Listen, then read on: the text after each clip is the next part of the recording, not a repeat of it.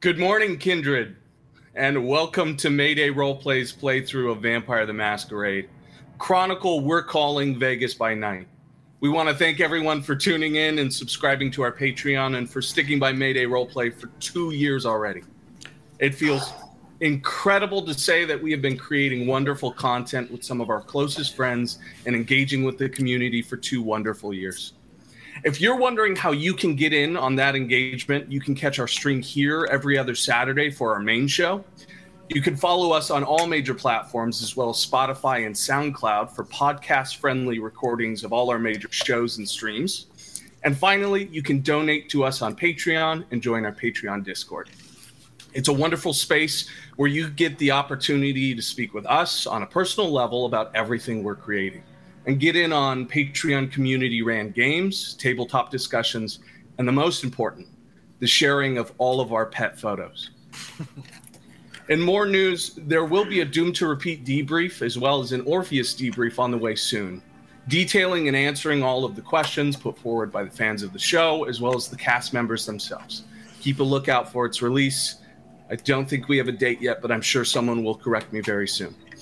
Other than that, please check out our Delta Green campaign, Doom to Repeat, our D&D campaign, Ashoka, and our Old World of Darkness campaign using the Orpheus system, all of which are available on all major podcasting platforms and our Twitch. Before we get started today, I just want to remind everyone that Vampire the Masquerade can be a dark setting, and as such, there are content warnings for any watching. Please be advised that there may be violent themes, plenty of adult language, and the exploration of darker subjects. Please take care of yourself and be aware.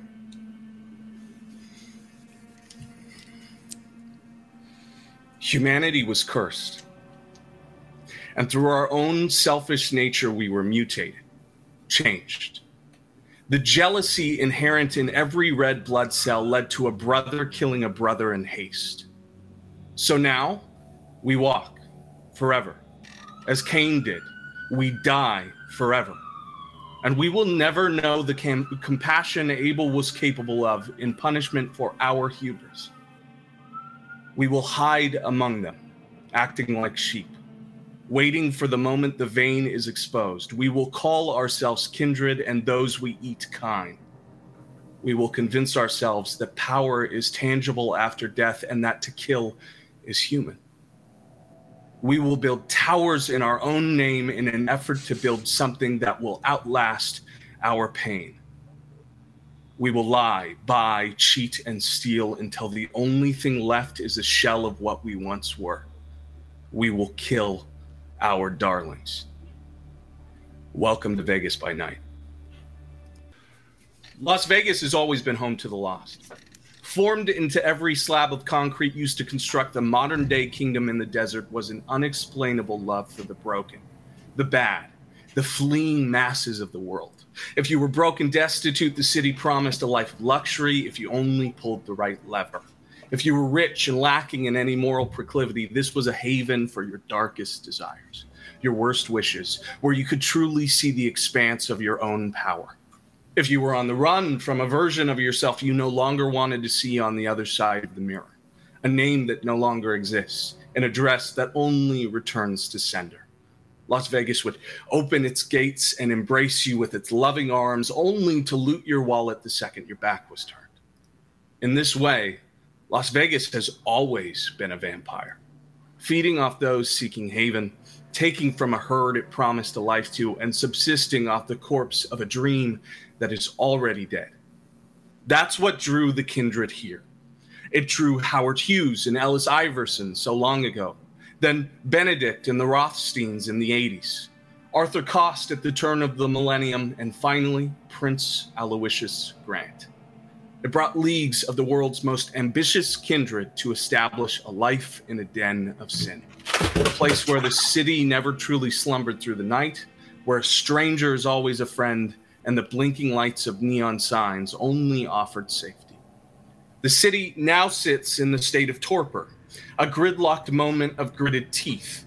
The former administration of the kindred's political giant, the Camarilla, have been all but eradicated from the city's face in the wake of a very public assassination of their previous prince, Arthur Cost. It only meant for a Pyrrhic victory, though, on the side of the Anarchs, headed up by Ellis Iverson. The death of a prince causes an attention unlike any kindred has ever seen, and soon the force of power that every kindred fears was laying wake to the city in a string of firestorms.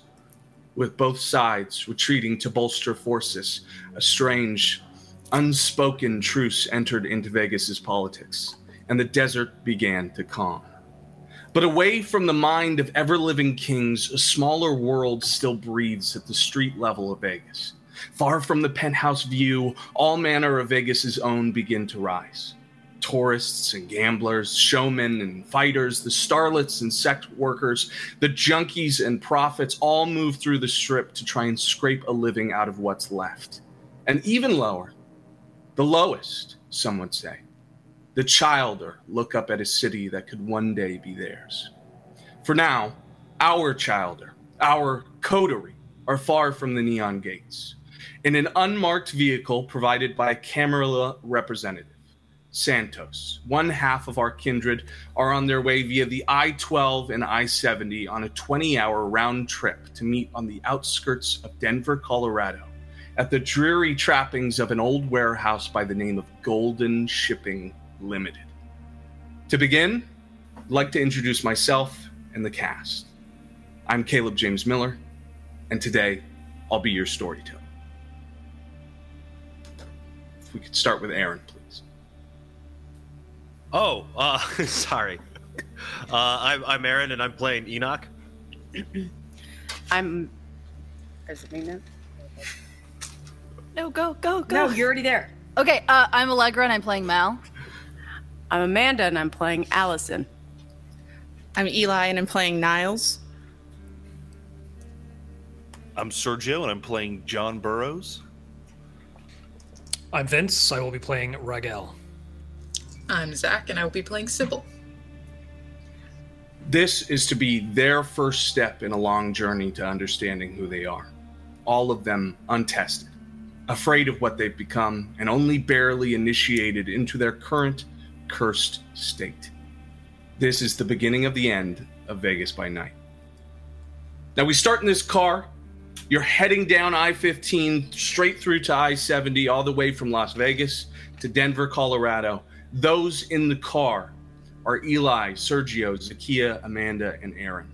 Now, you've already had this day ahead of yourselves. You've spent the day in this car. Let's start with Sergio playing Burroughs. Burroughs, could you tell me how this last day with the rest of your shortly met compatriots has been? How have you guys made it through? How did the first leg of the journey go? You're now in your second night. Where did you guys bed down? How is the car? Just tell me anything you'd like to tell us about Burroughs and his time in the last day, as well as anything we need to know about this situation. Well, maybe we all give a little character description, too. What do you think? Sure. For everybody? So Burroughs is a gentleman in his...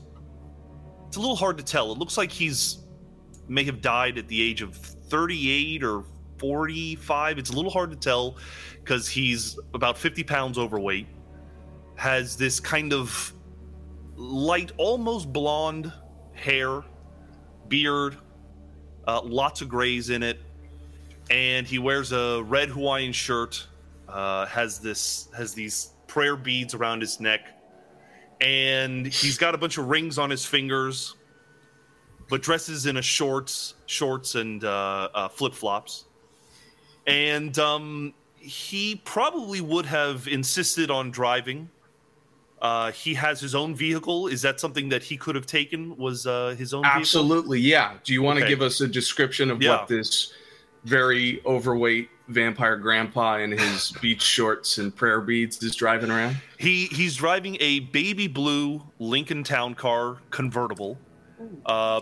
At night he'll lower the top, but obviously during the day that's not possible. Burroughs is a Ravnos, and I think that he probably would have asked some of the other local Ravnos in town what would be some good spots along the way towards Denver to stop at. I know that the Ravnos are, they have their hideouts and stowaway places. So I think he probably would be aiming for those. And if we miss those, then we put garbage bags over the windows and spend the night in the car. But I think the first night we probably would have found a spot, an abandoned, gas station, or I like to think maybe there's an abandoned bowling alley because there's no windows in a bowling alley. Something like that. That was the first night, and Burroughs is a very friendly, outgoing guy, so the group by now either likes him or really finds him obnoxious. I love that. We can work with the idea that you spoke with Dean, a member of the Vardo, the most important member of the Vardo clan of Ravnos out of Vegas, and he located some spots on a map for you. Let's assume that you have that map with you now. And I love this idea of you guys staying in a bowling alley. You found friendly lanes along the way that was in a two-shit town off the side of the I-15, and you spent the night there before moving on to your next part of the journey there. And as Burroughs said, he's a very charismatic guy, but maybe some of you have grown tired of the powder blue aesthetic on this old man, and I'm sure you've been playing music throughout this town car. I've been playing a lot of music, been asking everyone about music, like almost as if he's been in a time capsule or something and is just like so curious about, what are the kids listening to these days, and just asking questions and things like that, being very chatty. I love that. Perfect. So moving on to our next compatriot here, Eli, do you want to tell us a little bit about how Niles has been taking in this last day, some of the preparation that goes into it, and as much as we can know about Niles at this point? Niles is probably been trying to keep to themselves most of the time. They have a raven with them, so they've been primarily just kind of like low-key talking to said raven, and it's been like squawking back at it, so they've just been kind of doing that thing. But for the most part, just absolutely just tucked in a corner, keeping to themselves. Niles is kind of like, today's look is, because Niles kind of changes her look up, but Niles has like a mop of like messy hair that just kind of goes all over the place. A long like flannel jacket with like a tank top underneath, and just ripped up jeans and some boots. She's just been like lazy and loud about like, once we're in like the bowling alley, just found a place to just kind of like kick up boots and just like slouch like heavy into a chair and just arms crossed, and just hanging out. That's pretty much what Niles has been doing. I love that. Has Spoons, your raven, been cautious of this environment? Does it seem excited to be out here? What's the general feeling for both them and Niles? The initial like traveling has been like bothersome. Like, it doesn't like to be contained in like a car moving. It would rather be out and about. But during like when we're resting, Spoons will like hang out for a little bit, but then we'll kind of like bounce around to the different members who are with us, kind of observing them and just looking. And then like might run outside, do a perimeter sweep, and eventually come back, and then seems to like just be like whispering, and Niles just kind of like talking to them once they return, and they're like exchanging like conversation a little bit. Absolutely. So flying down I-15 as fast as we can get it, with the top down, gospel music blasting, a raven perching on each of your shoulders or occasionally dropping back, so we get this beautiful bird's eye view of six kindred or five kindred cutting through the desert into the night there. I have Burroughs has a quick question for Niles. That thing potty trained? It's not going to shit on my car, right? No, I mean, it won't shit on your car, I promise. What's his name? Spoons. Nice to meet you, Spoons, and I'll just keep driving. Gives like a weird like head nod. With that out of the way, and the first two of what is eventually going to become an absolute shithouse of a convertible, with the bird and gospel music blasting through, let's go to Sybil. Sybil, do you want to tell us a little bit about yourself? Zakia, if you want to go through. Yes. Sybil is probably the smaller, I think shorter person in the group. They have a collared shirt on pretty much always, and this like floofy jacket that does not match the tone of the shirt at all. But it is all giving Ross Dress for Less realness. They have bleached, short-cut hair, dark red lip, and eyeliner that definitely was started and restarted, but is fine. They have been psyching themselves up for this trip for a very long time, pretty much from once they found out about it. It's been like planning about how good and perfect it's going to be, and then immediately getting in a car with gospel music and a whole bird has just completely thrown that out the window. I think Sybil is constantly mean-mugging Spoons. I don't think they get along. And at first, she thought she was going to have a problem with John because of just his overall vibe, but it is like Spoons is the nemesis. Yeah, I think that's it. They're still trying to like get 10 steps ahead of this part of the trip that is just driving. So they're like checking traffic and like looking ahead and looking behind all the time, but it's just the road. I feel that there's a lot of concentrated silence in this car. That Burroughs fills the noise because he's so used to it, but for the most part, all of you are thinking about just how important this could be. Everything that I was on the other side of this, and that is no more true than for Sybil. This is Sybil's big moment, right? Yeah, I think she's just counting variables. I love that. Finally, to introduce into this car, the next part of this shit show that exclusively comes in a pair. I won't tell who to go first, but Amanda and Aaron, if you guys would like to introduce your characters. Speaking of quiet, that's not happening right now because you will be hearing a lot of ruffling and like because Allison right now she's right now in the back straddling Enoch, and they're just making out, ignoring everybody else right now. Perfect. Yeah. I would like to know now who is sitting in the back with these two. Absolutely not. Absolutely not. Your choices it's are the me. bird and the gospel singer, or the Yeah. two that are now eating off of each other in the back seat there. Literally. Oh.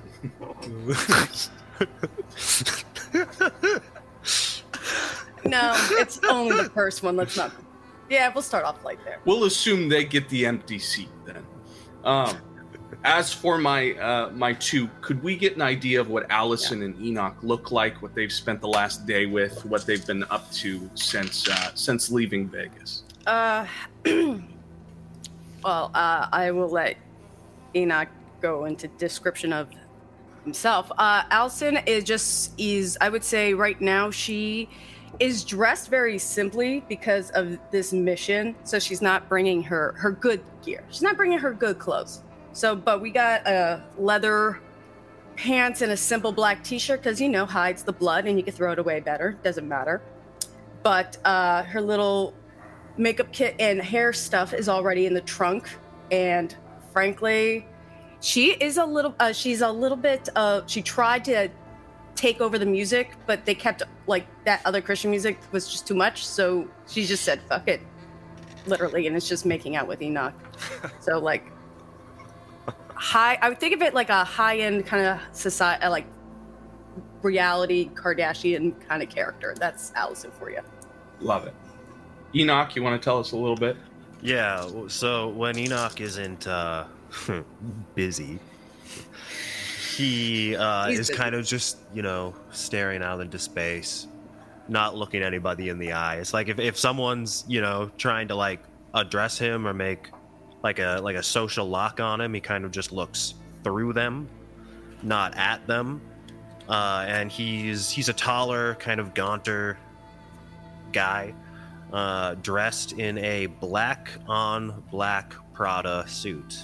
that's all messed up. Like it's not like it was nice maybe 2 days ago, but it hasn't been changed in a while, so it's like got ruffles in it. Some of the buttons have like fallen off and are undone. And his hair is kind of like the same way. It looks like it was done up nice maybe like 2 days ago, but now it's all just kind of like frizzy and messed up. Beautiful. Mostly due to current actions, that's why. But yes.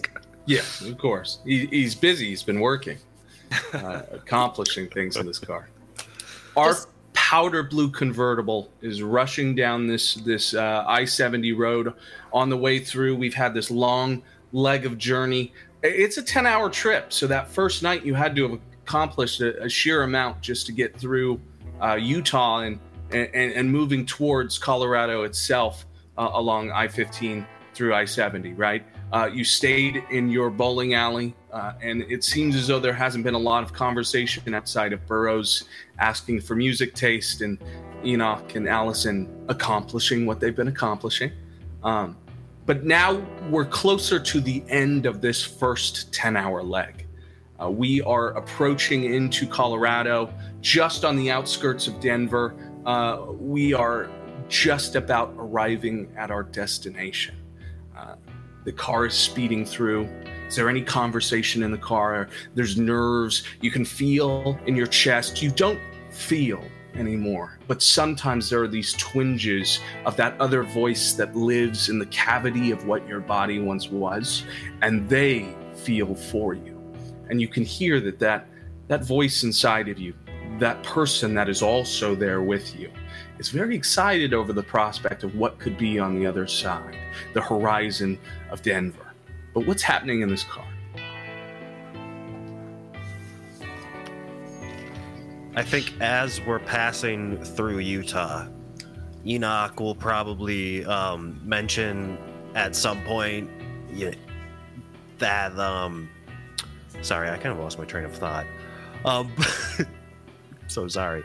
I'm a little nervous. As we all are. But I think he'll probably at some point take a break from what's going on with Allison. I assume they kind of tire out at some point temporarily. No, she's temporarily. being a bitch. Okay. I shut you off. You're annoying me now. But he probably he makes some remark about Joseph Smith and false prophets and how weird it is here. And there is a huge amount of that Mormon population in Vegas. You've just come from the old Mormon fort, a huge population that rims out the locals of that community in Nevada. So you guys are all vaguely familiar of the Mormons and their prophets and their goals, and all of it seems very futile now that you've experienced what you've experienced, or maybe it feels the opposite, more important than ever. The pious ones taste extra good. What does that mean? Speaking of tasting good, driving through Denver reminds me of I used to do a lot of tours through Denver. Y'all ever been to the what's it called, the Coal Mining Company, I think is the name of it? You ever been to that restaurant? There's a place in Denver No. that does something called the Fool's Gold Loaf. All right? And listen to this. It's a whole French roll. They take a whole thing of peanut butter and they put on one side. They put a whole thing of jelly on the other side. And in the center is a pound of bacon. It's real good. Okay. No, I was And this is some kind of cry for help. No, it's a delicious sandwich. I was going to suggest that we go after we finish whatever the hell it is we're up to.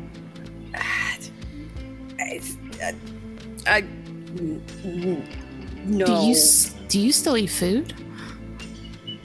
Yeah, don't you? No. No, not really. Oh, I was feel gonna so say. bad for you two. It's. Oh, so you do eat Oh, food? absolutely. I I just like that's too much though. That's if you're gonna do it, you do it delicately. Like get chocolate. Give me. But what's it's the point of quality. being dead if you can't eat all the good You stuff now? eat the quality. But don't eat trash. I mean, you're gonna get a steak. Get a steak. Don't get like McDonald's. Ugh. Well, you're going to be rethinking that steak once you have this Fool's Gold loaf. I'm telling Let you. me tell you. Let me take you to another place. It's near the Four Seasons. That's where we need all right? That's where the best stuff is. Gazpacho. Not to sort of think outside the bun of this conversation, but what if we just did the job and then went home?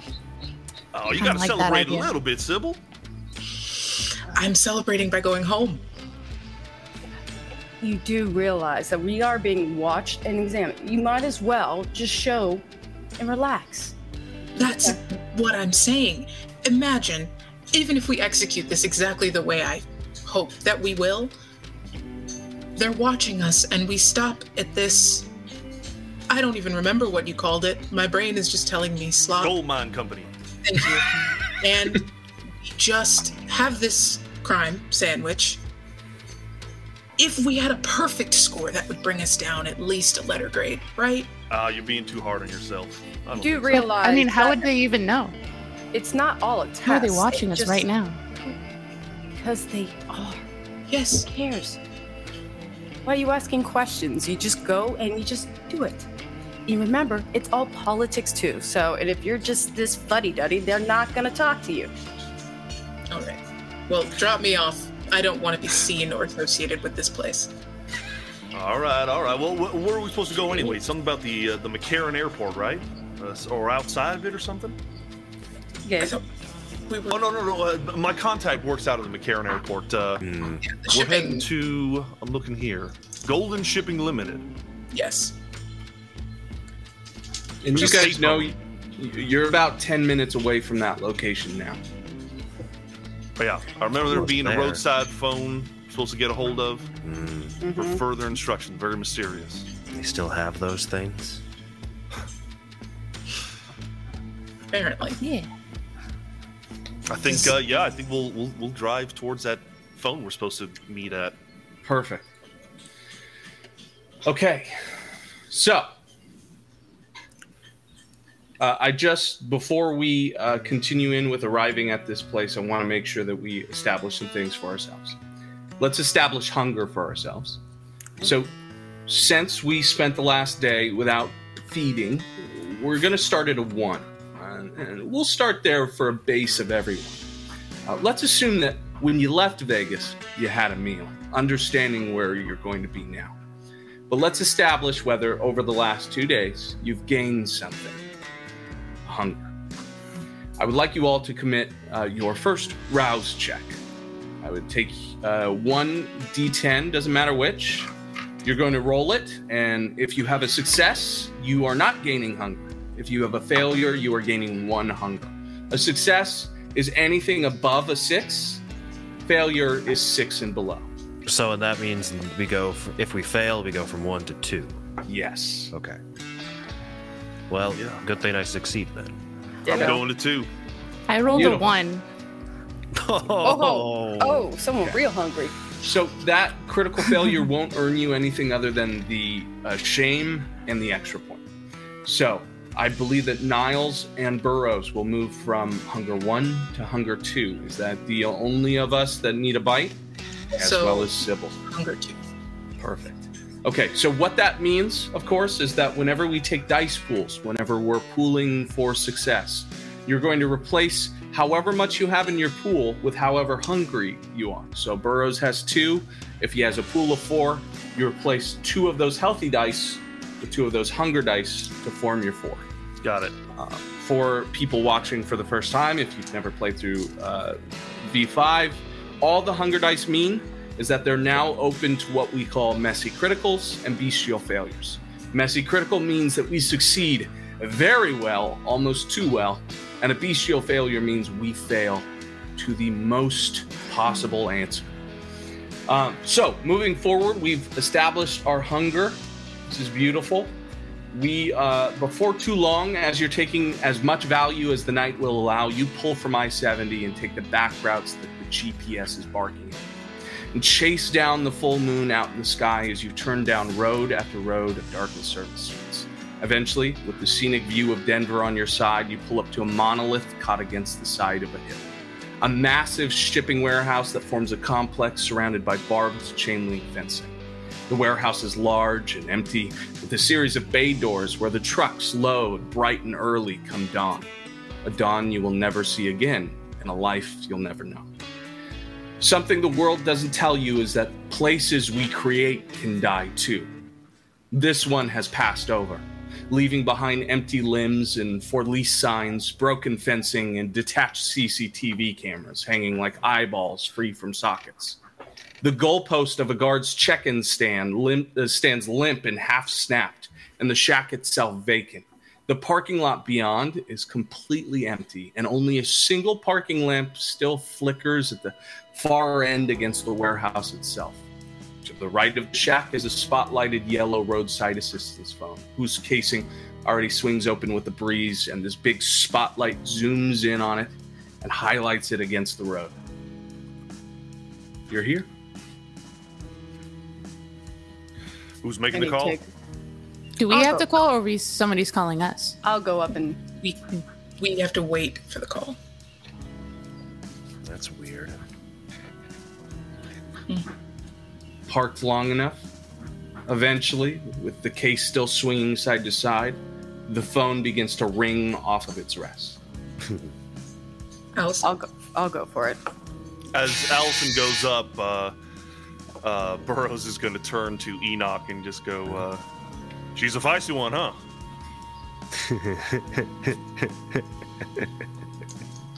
Okay. Could I have heard that? I wouldn't have tried to make it obvious for her to hear, but If I did, I'm gonna literally, as I walk past, smack the ass and then kept walking as I picked up the phone. Howdy. There you are. You move to the phone, and on the other side, through this crackling, crunchy radio static, you hear some waiting music through the audio speakers. Smooth jazz, just for a moment. You're waiting underneath this basked spotlight, and eventually, on the other side, the line picks up and stays completely silent a moment.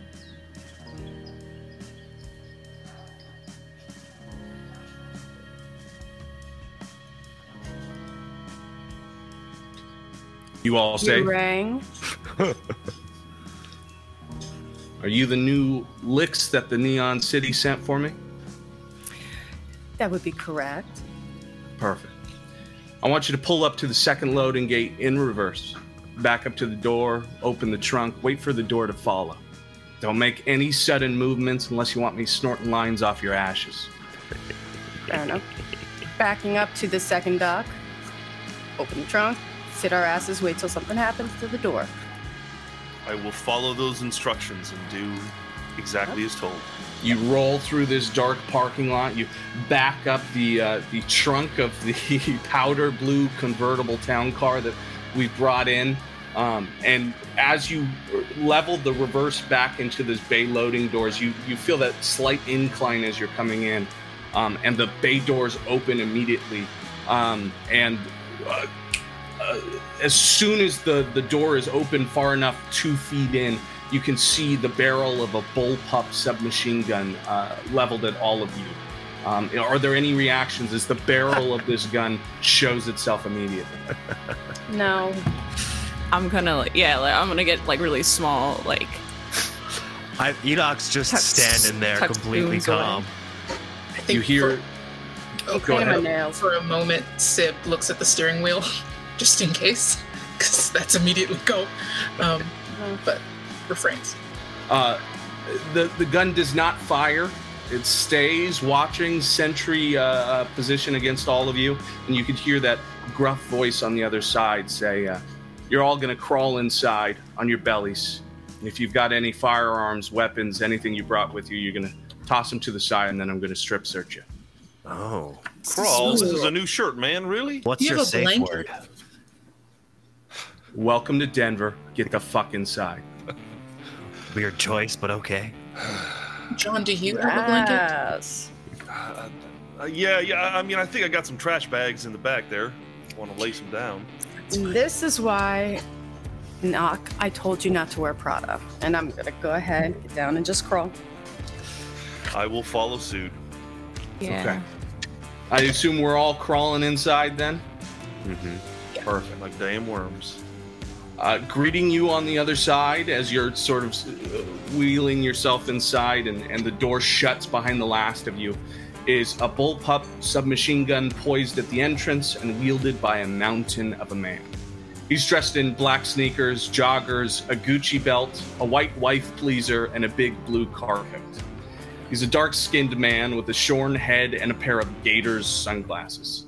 He's completely bald, save for a goatee that's grown over enough that he's beaded turquoise jewelry into the tangles. At his side, in a holster, is a machete he carries openly. You can imagine him easily as a bouncer outside the club or a football coach at the minors level. But that was long before his skin turned that ash gray and his disposition sharpened at the canines. Now he's just an apex predator. He's looking over all of you. Who was the first one through the gate there? Probably. It was Allison, right? Yeah. So, Allison, he goes to pick you up from the floor and rise you to your standing position. Is there any retaliation? No, I'd be just like, at least take me out for dinner first. With his intense strength, he lifts you free from the ground so that for a moment you're floating 2 feet from the surface, and then he stands you down with enough force that your ankles bounce as they land. He then aggressively strip searches you for any weapons, wires, and checks your belly for cabling, for any taps. He While proceeds this to is do the happening, same. I will be doing like, oh yeah, right there, a little to the left. I'll Look, just would do you it. calm your fucking shit and stand over there, please? Oh, I'm sorry. Am I making this awkward? Who the fuck are you people? He moves on to the next one. He's going to go down the line, strip searching each of you. Is there any sort of retaliation from any of you as they're putting through? I'll probably be a little weird about it. Yeah. For sure, yeah. Especially if somebody picks me up. He grabs you by the collar as soon as he shows that sort of restriction between the two of you, and he says, look, it's going to be a lot faster, a lot better for your fucking life if you just sit there and take it, yeah? I'm just like squirming, but not looking him in the eye at the same time. It's like, man, I just don't like. Do you have? Beautiful. Burroughs kind of tries to help them a little bit, and like, calm down, man. If anything, it's that Raven you got to look for. He's the one that's strapped. Excuse me? Anybody ask you to fucking talk, old man? I think Gunsmoke's on. You want to go fucking watch that? Sit in the fucking corner. You wait your turn. I think the one thing, Enoch doesn't offer any resistance necessarily, but after watching him pat down Allison, he flips from being somewhat jovial to staring the guy stone cold in the face, and he's not breaking eye contact with him the whole time. Just aggressive, menacing stare. This 6'6" linebacker of a man continues to walk through each of you. He does meet your gaze, Enoch. Is this an intimidation that you are trying to make him feel, or is this a warning? I just want him to know that I know who he is.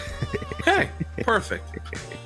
Let's go ahead and give me a manipulation plus intimidation.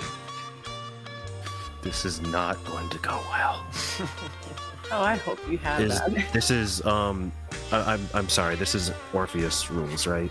Yes, so you're going to build a pool. You're going to take however many dots you have in manipulation and then however many you have in intimidation. Roll that all together.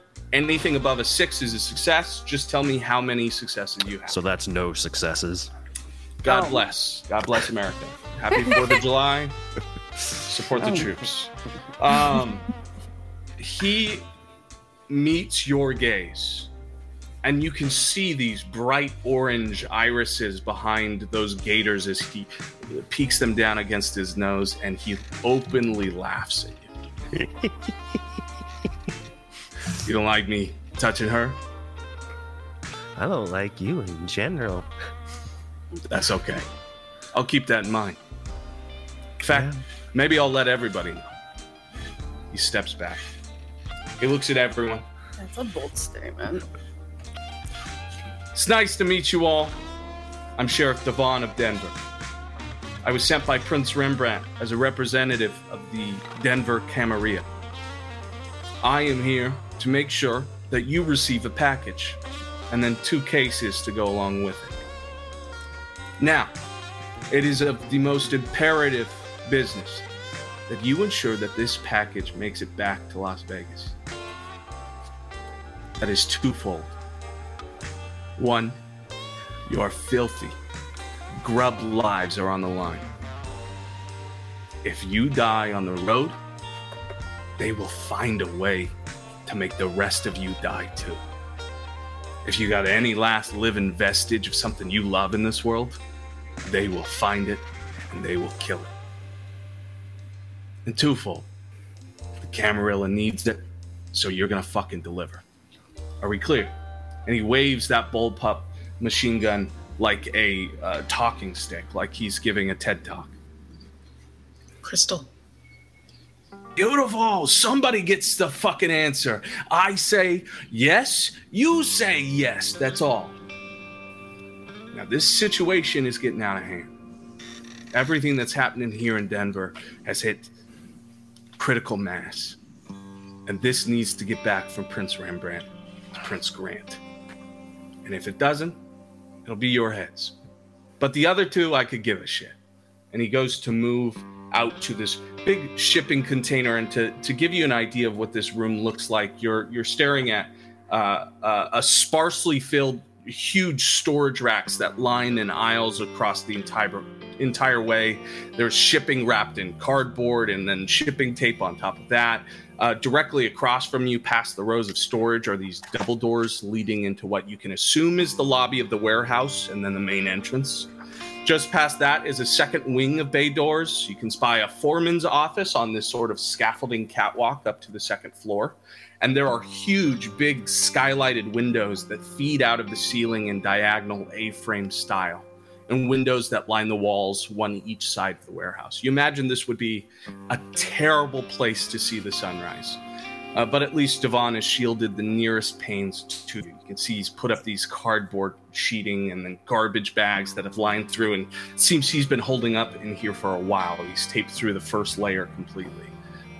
But he moves over, and from one of the big storage racks, he pulls these huge, think like Indiana Jones level wooden crates that are huge, like 7 feet, 4 feet tall, that he pulls out in front of the lot of you. And the strength on this man is massive. He is moving these with 0 to no problem, one-handed, and then he grabs the other and just sort of drags them out there with this big push as they collapse right in front of you. He comes over. I got a big car, but my car ain't that big. And I point to these giant crates that he's pulling out.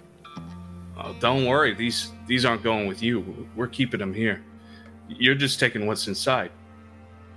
And he goes what's in there? To the side. He pulls out that machete. He goes over to the crates. Abso-fucking-lutely. I'll show you exactly what's inside. Come over here, old man. Name's Burroughs. Come over here, old man. I'll walk over. He hands out the machete to you in hand. He says, you just pull at those nails right there. You can see for yourself. I look at it. I look at him, devilishly, and then I'll give it a hack. Yeah, you hack through, you break through, and the wood is sort of like pallet wood. It shirks immediately. It breaks off the side. You can sort of pull back at the nails then, and these facing nails come free. And you can see that there's all of this packing material on top, but moving across this sort of shredded paper packing material, you find that inside is this big steel engraved coffin. That looks like it has 3 indents across the center that almost would hold they're like little rings of indentation 2 inches deep that might have held something before it doesn't now. And then on the center is this long, elaborate ankh that Burroughs is representative of the Camarilla seal. You've never seen anything like this, but Devon gives you a look that says, go on, open it. I'll take the final pieces off, and you said it's like a steel coffin? Steel casing. There's like a latching off the side. Think like a steel coffin. It's pretty easy to unlatch and then pick up if you would like to. If anybody else wants to get a look, I'll unlatch it and open it up. I'll take a look. Absolutely. You pull this back, you push it over, and the steel casing sort of slides right over. The two of you are strong. You've been given that immortal, undead strength, and it shows as the steel collapses off to the other side, and there's this big clang throughout the warehouse. And then it's as if every light is zoning in on the surrounding of all of you around this steel coffin. And inside, perfectly still, shocked beyond all belief. Vince, do you want to describe Rigel and what he looks like? I do. Yeah. He is, looks to be in his early 30s. Pale skinned, obviously. Probably 5'11", about 180 pounds. You can see kind of dark brown, almost black hair kind of curling out from beneath this wash cap he's wearing on top of his head. Green eyes. Black hoodie, definitely a smell to him, a smell of old water, of must, of the outdoors, and looking absolutely fucking shocked that this is to be looking up at you people. Like we opened the thing and you're just there, like eyes wide open. Like almost immediately. I'd say almost immediately, like as if he was waiting for a fight. He shoots up out of the coffin. Yeah, I think I back up. What Rigel, the fuck? What kind of mouth? This ain't no Tutankhamun. For the record, we don't have room for that either. I don't know what to fucking tell you. You got to take him back to Prince Grant too. Hope you like the trunk. This is going to be very important. How do you feel about Prince Grant? Just to decide how we proceed from here? You asking me? Yeah, you. I don't know who the fuck Prince Grant is. Perfect. We're going to be fine. We're just here to take you to another location. Are you going to take the other one too? Yes. Oh, there's two. Now wait a minute. Is there another one of these jumping beans in the other one? Well, I'd assume. I don't know why they give me two coffins to leave one empty. Well, let's get them the hell out of there, man. They can't just be sitting around. I don't give a shit.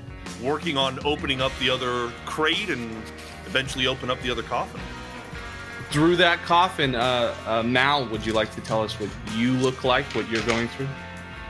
Yeah, Mal is, I'm gonna start off by saying non-binary people don't owe you androgyny. But that being said, this is the most androgynous person you've ever seen in your fucking life. They have, like, shaggy, short, dark hair, makeup that looks like it's been smeared over however long they've been in here and probably before that. They've got a bunch of earrings in their ear. They're wearing a kind of like burgundy crop top, long sleeve, under a mesh white shirt with like gold stars all over it. And Regel. Sorry, will you say your name again? I always say it wrong. Yeah, Rigel. Rigel, thank you. Yeah. Where Rigel was up and ready for a fight immediately, Mal is stone cold, doesn't move, just blinks up at them. That's because I knocked before I opened it. Is there a door open? Like, is that bay door still open or is it closed? Bay door is shut. So, and Devon is sort of in the way of that exit that he set up for your car there. There are double doors behind you, and it looks like you could make a clear break for it. The only person in your way would probably be Burroughs. Oh yeah, Rigel takes off. Absolutely. He's booking it. He's booking. You Wow, make that didn't take long. for the door. Go ahead and give me a dexterity plus athletics roll to see if you can outrun any pursuers. Can I chase after him? Yeah, are we supposed to go Absolutely after him? you I'll can. go after him. That's a Sure. beautiful pull. Let me That's a get beautiful pull. contested dexterity athletics between Rigel, Niles, and from Enoch as we have this chase ensue. You'll be fine. It's one success. Out of two Two possible. successes. Do I Yeah. get anything special if I roll a 10? If you get 2 10s, that's a critical. It counts for 4, but 1 10 is just just two Three success. successes. With a combined 5 successes and Rigel's unfortunate 1, he makes it through the double doors. How are you guys catching him? I'm pouncing on him. Okay, that works. Perfect. Both you and Enoch catch up. Niles, you collide with your chest, running straight into Rigel. And Rigel, it's like you've been hit by a linebacker. You collide into the double door. The glass breaks out the other side, and you both sort of collide to the floor. And you can see this gaunt individual in a perfect Prada suit that has seen better days standing over you as this strong person is on top of you, pinning you to the ground. Yeah, I'm gonna put like a hand on his throat to make sure he doesn't move. Thanks for playing. It's more fun this way.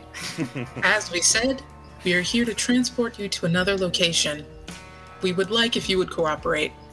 It would ensure all our survival, right? Question? In all of this chaos, Caleb, I want to try and use Shadow Cloak to disappear. Oh, yes. This is how we're starting this? Beautiful. Look, we made it more than half an hour. That was that. Well, why do you think I split you all up? There are plenty of shadows in this place, and you don't know much about what you are, but there is this instinctual power in you that every time something starts to go wrong, it asks you, suggests to you, talks to you to disappear. And that voice comes again in your chest. Now, go away. And you can feel that Shadow Cloak start. I do not believe the Shadow Cloak resolves the rouse. Let me double check on that. Do you know if it requires anything? I don't think so. I only have like the short Totally fine. version of it. Let me look at it again. Hold on. I do not believe you need that. I don't think it does. I just add 2 dice to stealth tests and the same amount to intimidation. Beautiful. So you are basically vanishing into the shadows. What does this look like for Mal? I think they got really comfortable in the darkness, and it was very safe and almost better. And so as soon as the light is on, they're looking for the darkest place they can go. So I think as the shadow, it's almost like the shadows encroach on any light that it is and start to swallow them up and then recede as they fall back with it. When Burroughs looks back to the coffin and they're gone, he goes, the coffin cutie's gone. Start looking around. So I believe we can do a contested perception check if you guys are actively looking for the one that disappeared. Yes. So let's do Mal, whatever you're pooling in cloak against their wits, and Aaron's got something to say. Oh, go for it, Enoch. Can I, when I see them disappear, can I just do Auspics, Sense the Unseen? Sure, absolutely. So when you sense the unseen, how does that work mechanically? Do you do a pool? Let's check that out. Sorry, I should know off the top of my head. No, you're fine. We're all learning. I'm glad we're getting a little showcase. And Caleb, when I roll Oblivion, I roll the 2 dice that I have in the dots and then stealth? Yes, or whatever it tells you to off that.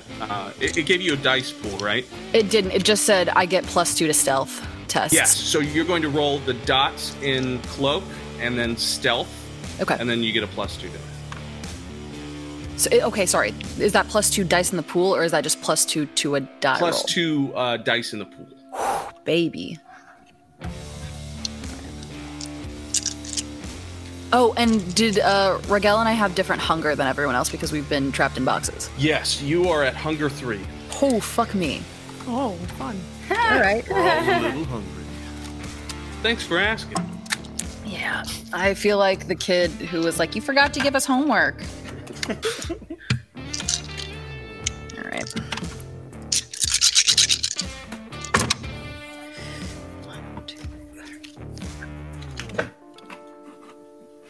I have 4 successes.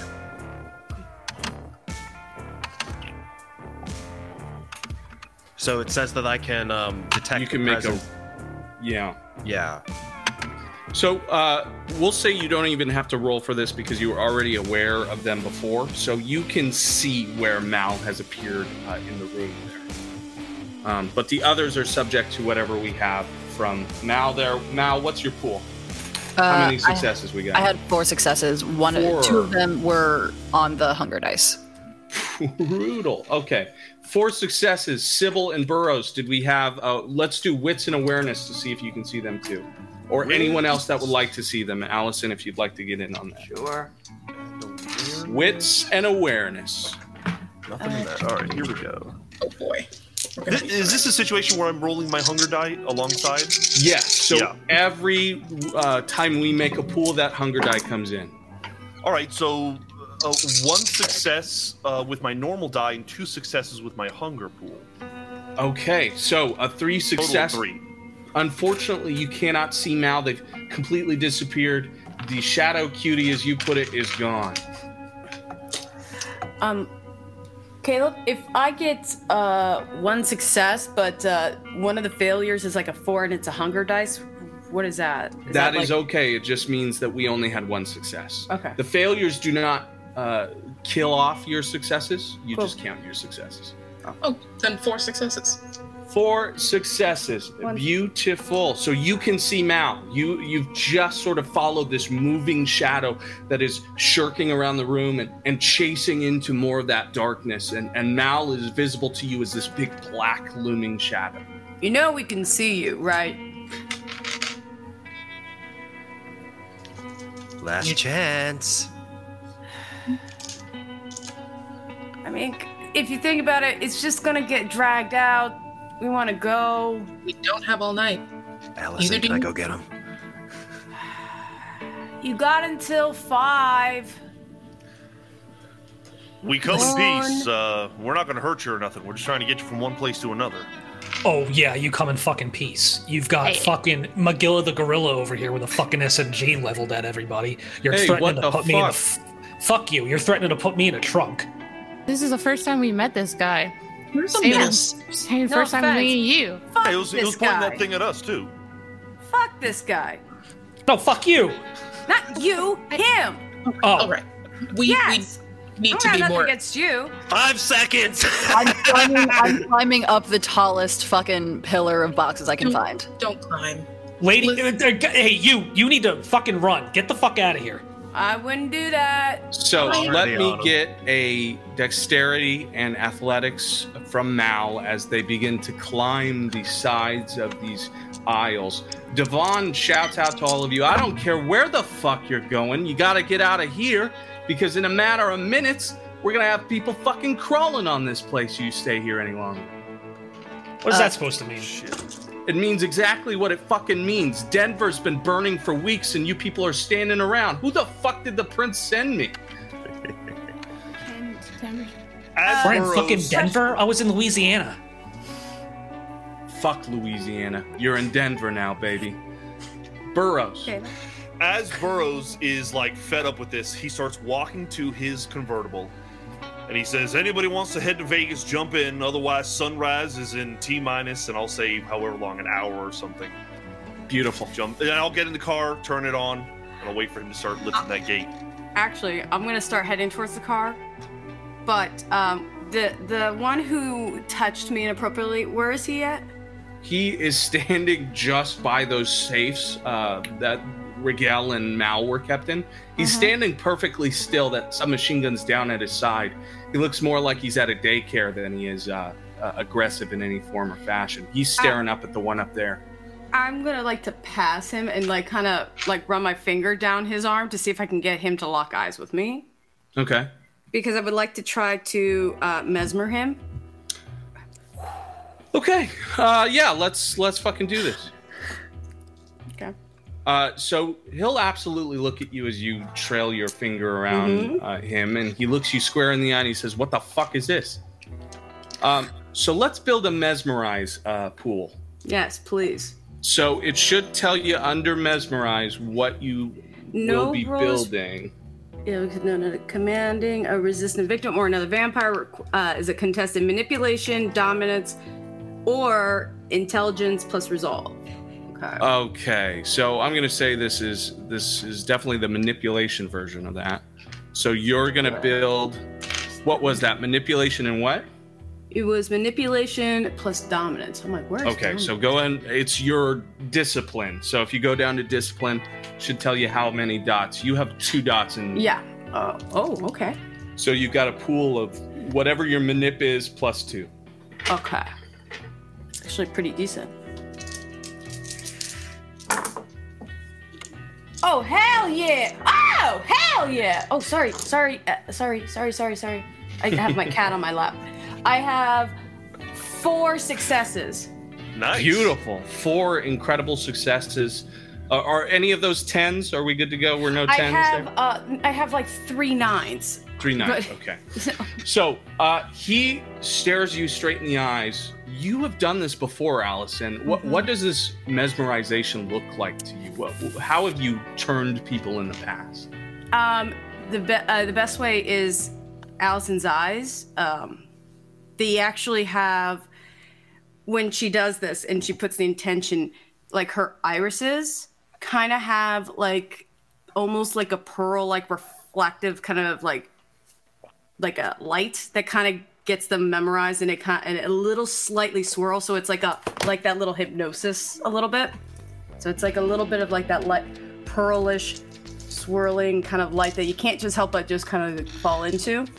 So as this optical illusion zones in, right, as he starts to feel that pearl, go ahead. When I give the command, I don't I'll do it through, like, it's all in his head. So once I kind of do that, I'm going to be like, I want you to swallow your tongue. Ooh. And choke on it. And I'm going to go ahead and try to take the machine gun and then walk away. Okay.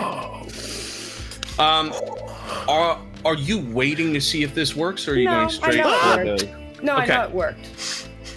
Go ahead and roll a strength plus brawl to try and take that submachine gun.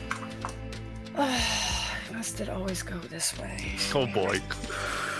Start with guns ablazing as we drive away. This is classic us, to be fair. Start with Mal as soon as this is resolved. 3 successes. 3 successes. Pretty good. Okay. Against a literal gorilla.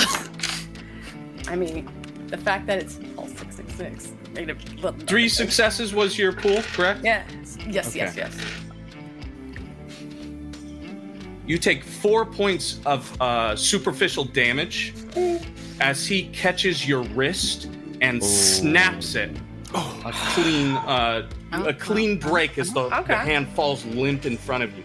Now, the healing factor on vampires, as you know, on Kindred are incredible.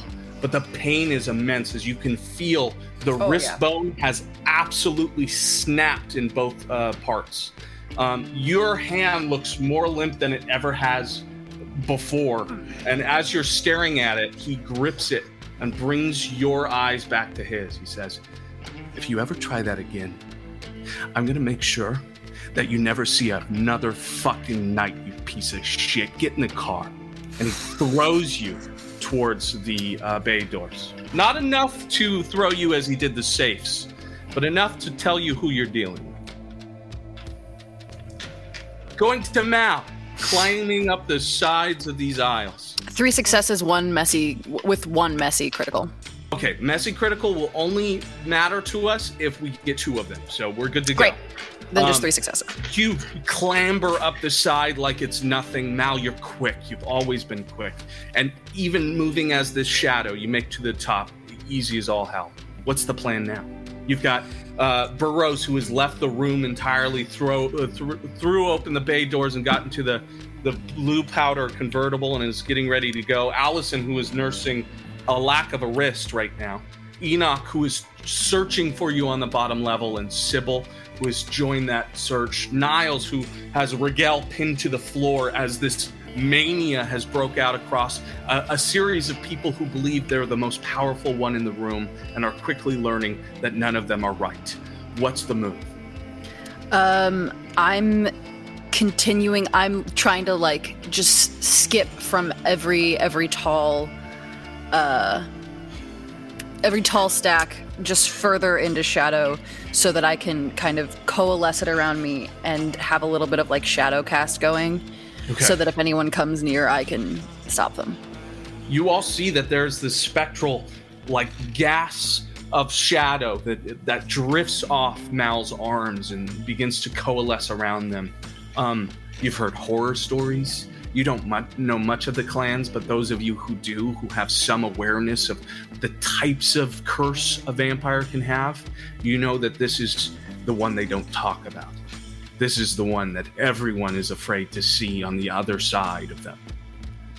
It is coalescing at the top of this. Enoch, Rigel, Sybil, Niles, any actions here before I move to Burrows in the car? Yeah, go ahead, please. I was going to ask if we have house lights anywhere. The warehouse is lit. There are fluorescents that run the length of the aisles. It's still darkened off the sides, and you can tell that this is a derelict building, so whatever has been turned on, it was done by Devon, most likely. But there is absolutely light. Okay. Then I think I'm just going to keep trying to reason with Mal and ask, do you have a plan other than to hide in the shadow? Because the sun is still coming. We're just trying to take you to a different place. You can be shifty and weird after we leave, but can we please focus on the mission? I'm Sybil, by the way. What's your name? Go ahead. I think with the reminder that the sun is coming and seeing that this is not a place we want to be when the sun comes up. Mal. I'm Mal. Mal, nice to meet you. And I slowly start using all the root, tendril, vine things of shadow to sort of spiderweb my way down. Okay. And I'm not going to go all the way to the floor. I'm going to go halfway up and just keep holding on. Right. You drift halfway down this sort of parkour monkey bar down the side. And again, those shadows are starting to drift in these miasmic circles that enshroud Mal as they come. There have been stories, Sybil, of what this is, of who they are. Even more so, you remember Teresa telling you of where they come from, Sybil. This is a La Sombra, the Betrayer clan, the clan that took over the Sabbat and ruled the world in terms of hunting down every last elder. This is what happens when power goes unchecked. And you can see someone has coveted enough to order her halfway across the country and join you here. Moving from this situation as Mal starts to climb down, Enoch, Sybil, Niles, and Rigel wait for this sort of leveling at the floor. We go to Burrows. Burrows, do you have any sort of aspects or awareness? Is Burrows the type of guy that knows what's going on? Not really, no. He's got presence, he's got dominate, he's got animalism, but he's not paying special attention to much. I just wanted to reaffirm that Burrows is sort of an easygoing guy. Yeah. You can hear the chaos that is now happening in this warehouse as you're waiting for the get up and go. Devon clearly conveyed well enough to you that you need to be out of this place with what's happening in Denver, and you took that advice. What's happening in this car? What's going on in this car right now? Turning it on, got the music on, and I'm as the gate is lifting. It's not automatic. Do I have to lift it manually? It's one of those gates I got to lift up.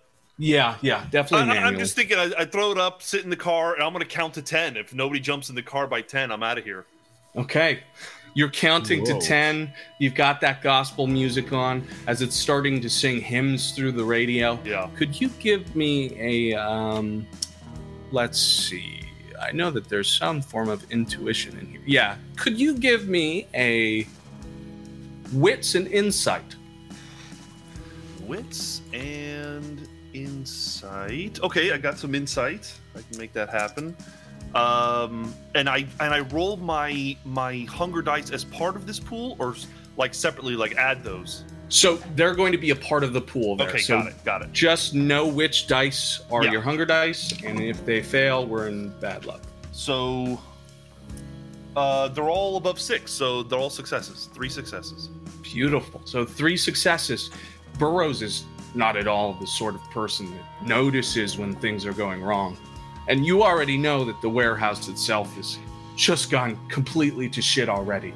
You're thinking of being in that meeting, sitting across from that man and hearing how important everything that is here is. And as you're considering just how much this could mean for you and for everyone else, that counter in your head starts to go off. 10, 9. I think I'll start singing it. 10, 9, 8, 7, just so that everybody knows. You get down to 1 with those beautiful pipes, and you're about to hit the key in the ignition when you see 2 SUVs in all black fly through the guard post, through the stack of basically flying through the shack that a guard would stay at through the front, peeling out through some barbed wire fences and parking into the side of this parking lot, just maybe 30 feet from where you're parked in the bay door. Now, the ramp that heads down gives you a nice little piece of cover, but you're not sure how long that's going to last. And to be clear, let's say I were to back this vehicle directly up, would I go into the room that the rest of the group is in? You would not. There is this sort of level where the trunk is level with the start of that bay door. Now, they could hop in if the bay door was open, but at this point of view, you would have to pull some fancy driving and jump through the door, essentially. But you feel these SUVs peel in. It is by no means a subtle entrance, and they crash into a park. You can feel the squealing of the tires outside, and the doors open immediately. And you get a glimpse of 2 plainclothed cops with ties and suits on, with revolvers at their side, and then 4 people who pile out of each car. So just to put this in perspective, we're looking at about 10 people that have just peeled out of 2 SUVs. The people who are not your plainclothes cops are some sort of SWAT team, full riot gear, elbow pads, knee pads, full blacks, submachine guns in their hands, and jackbooted to the highest degree, and they're stepping out from the SUV. Back in the warehouse, Devon causes an uproar, looks to all of you as a tarantula begins to climb across the wall, and he points it out. He says, "Fuck, there's something wrong. Somebody's here. They fucking made us. We gotta get out now. Look, they don't know you're here. They know I'm here. I'm getting the fuck out of here." And Devon starts running for the double doors out the main entrance, past all of you. He books it past Niles and Rigel, unless you guys are stopping him. The briefcase still sits in the center of the room, past the two cases, the 2 safes, in which Rigel and Mal was held. But Devon is busting it. He's gone completely. Wait, did he already left yet? No. He's going for it. If you'd like to do anything before he leaves the room. Isn't there like a bunch of like shrapnel from like the wood or anything nearby? Absolutely. That's the case. There's pallet wood. There's the safes. Good. Absolutely. If possible, I would like to go ahead and take like one of them and like aim for the legs. On Devon. Yeah, let him fall. Let him get shot up. Fuck this guy. Okay. Beautiful. Go ahead and build a pool off of dexterity and melee. Okay. You can do this. Oh no, but I didn't say I was thinking right. 66. I don't know if that's an omen, but yeah, that's 2 passes, right? Yeah, 6. Yeah. Okay. Yeah, you managed to stab him. The piece of, you're trying to trip him? Oh yeah, no, that's fine. I'm better with that. Trust me, stab me, bitch. The piece of pallet wood goes clear through the joggers he's wearing off the side and collapses in through his thigh. Or I'm sorry, not his thigh, his calf, and you can see the jagged wood poking out the other side. Oh, that looks like that hurts. He looks to you, he says, "You fucking bitch, you're gonna die here." And he runs, completely unperturbed, past the doors. Oh, I'm laughing at him. Absolutely. Fucking bitch, that's the best he's got. Can I ask a question? Yeah. Is he Kindred? And yes, he's bleeding? He's running past me? No, he's not bleeding. Oh, he's not bleeding? Yeah, it's just gone through. Oh, okay. Also, Sybil's gonna grab the briefcase. Okay, absolutely. Sybil grabs the briefcase. Good call. Devon is making for the exit here. He's not sticking around. We come back to Burroughs. Burroughs, you have these cars outside. They've just parked in. They're made a lot of fucking noise, and they're primed and ready to go. I mean, I have awe. I had the presence rating to any skill roll involved with persuasion, but I can't be persuading 10 of these dudes to fucking... I just can't waste any more time. I think I'll sure as hell probably... try. We gotta go. I'm gonna call back to everybody. We got company! And I'm gonna get into drive. And by the time these people reach the dock, if nobody's in my car, I'm driving. I'm going. Okay. Yeah. You hear Burroughs bellow out through the bay doors, loud enough for you to hear, hopefully not loud enough for them to draw attention to the old man. He's calling for company on the other side. And it seems that Devon running out in the alternate route is coinciding exactly with whatever's happening here. I'm gonna look at Rigel since I'm still like on top of him, and I'm gonna be like, look, I know you have like probably like a million questions or answers or whatever, but if you don't come with us, we're gonna die, and I'd really like to get in the car. Yeah, fine. Let's go. Okay, I'm gonna let him go, and I'm gonna head towards the car. All right, you're throwing open the bay doors? Who Yeah. you Niles? asking me or... Oh, okay. Yeah, is anyone I'm throwing open the bay Yeah, doors? I'm gonna try to open the bay doors. Yeah. Okay. Yeah, so you get them up open easy, and you see that on the other side, you can see what Burroughs is talking about, because as soon as the bay doors open, you can see the two SUVs who have been evacuated, and you can see the stomp of the SWAT team that is making immediately for the door. And you also see that two have ID'd you. And the two look immediately, they call out to the bay door, they see Burroughs and yourself out in the frame of the door, and they call throughout, out to the people in front and also into a radio off their side. We've got two blank bodies, ID'd, they're in the bay doors, we need to invade, infiltrate, and there's movement there. They're going immediately for the main entrance, and then four are breaking off to the bay doors, and they look like they're primed, ready to shoot. Can I get two actions from my vampires first? Burroughs, Niles, any retaliation before the shots fire? Can I activate Cat's Grace? Absolutely, you can. Yeah. So Yeah. if you run into any balance situations or anything like that, you will have some added dice to the pool. I hate to do this, but I have no other option. I'm gonna drive the car, and I'm gonna try to hit them. Okay. And then kind of come Yeah, to a baby. stop. Absolutely. So we get Cat's Grace from Niles. We get a drive roll from Burroughs. Burroughs, go ahead and give me a dexterity plus drive. Take Okay, these hopefully. guys out. I have to add one of my hunger die. So what's your pool? 1. So it'll just be your hunger die. Okay. It's a 6. It's a success. Okay, beautiful. So we will call this one. You only have a pool of 1 in dex Well, I have 1 and dexterity, drive. and I've got 0 in drive. Brutal. Okay.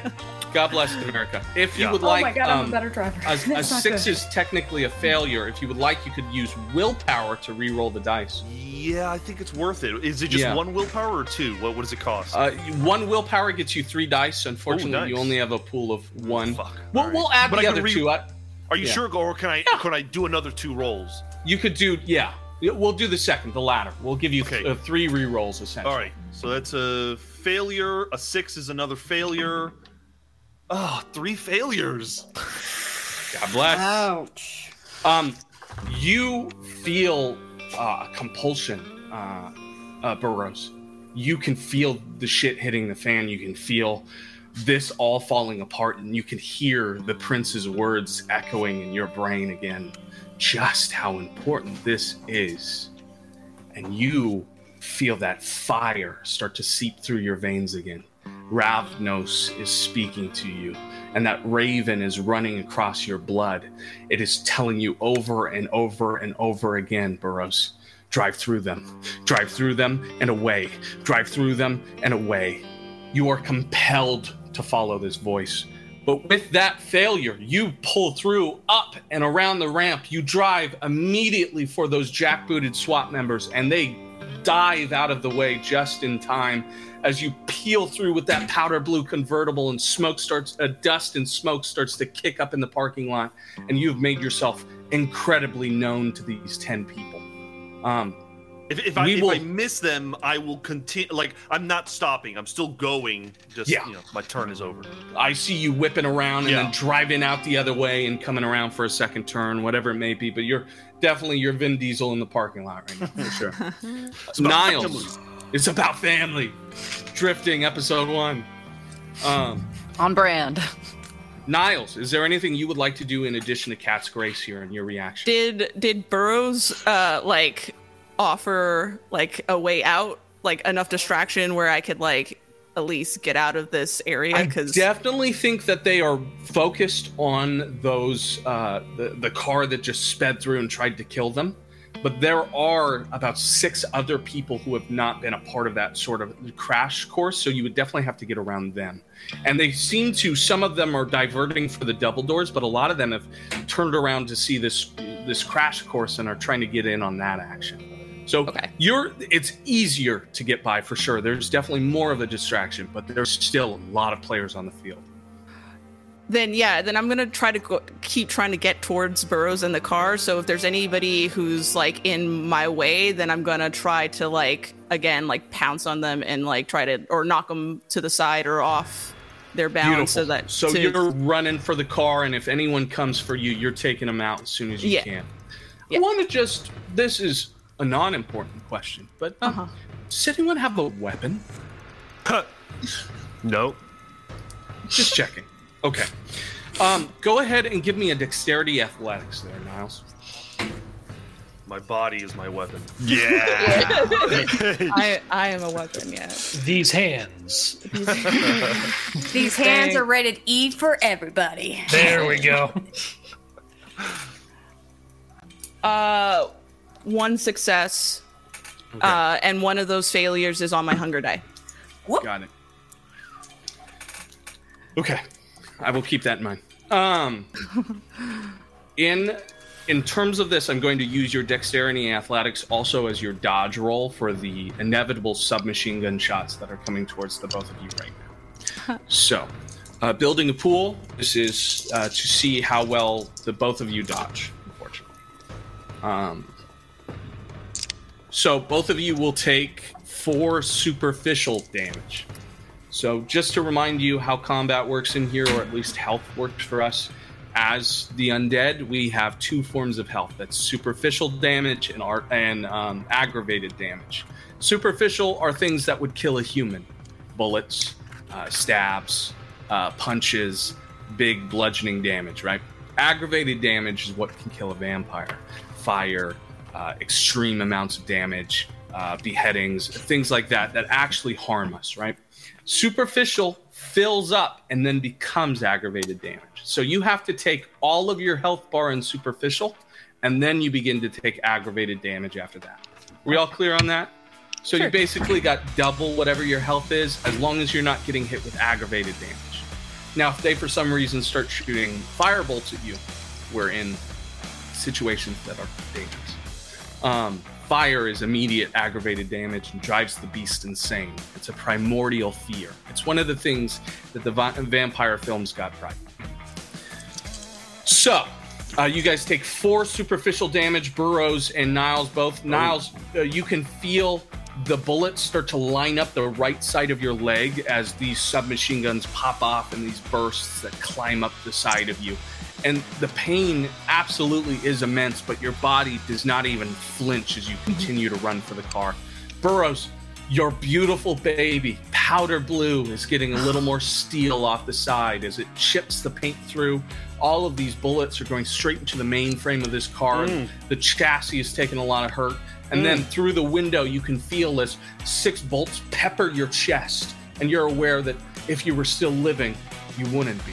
But as you are what you are, you take them and just feel the fire begin to grow inside of you. You can hit them, you can run. Fuck the rest, Burrows. You never needed them. You're a solo act, baby. You were built for tours. You were built for yourself. Fuck these people. It's climbing in your chest. It's building in your chest to leave. We're moving on to the center of the warehouse. You feel as a door is kicked down in the other room. And as you are all standing in the center, Sybil has the briefcase. The rest of you are looking out to where Devon has just left. The tarantula off the wall has made its exit as well. And you are beginning to realize that you are in the middle of your second death if you do not act correctly. What is the move? I'm Caleb. I'm going to go ahead and actually do like my silence of death. For obfuscate. And so basically what that means is I create no sound. I would have to, but I can throw things off and they can still see me, but they can't hear me. So I can at least start moving and around. And just so you know, my objective is to sneak through and take one of the other cars. Okay, absolutely. So you're trying to get outside and I'm gonna go the field. Right. And I'm going to use one of the SUVs. Right. And because it's like what you said that, was it like an indie where there was just like all those crates and all that? I'm going to use all that to my advantage to get out. Beautiful. Second. Okay, so Enoch, you're pulling the same thing. You're going to try and sneak out with that silence of death. Suddenly, surrounding these two, any breathing you could hear off of them in the blush of life, or any movement, any sound of their footsteps, anything that they were giving off, the demonic black-clothed couple now suddenly vanishes from all audio and become this walking silence, this error on the audio file, this static in the air. And they walk on silent footsteps out into the bay doors out to the field where Burrows is fighting for his life and Niles is rushing to the car. Yes, Enoch. As we're doing that, yes. I just want to look.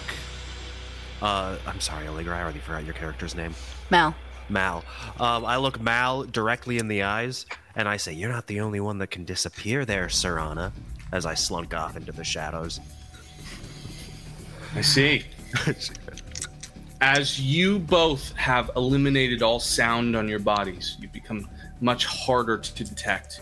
You move out into the field. Go ahead and give me a stealth and dexterity with 2 added to your pool. So whatever your stealth and dexterity is, add 2 to the pool. Hell yeah. Whoa.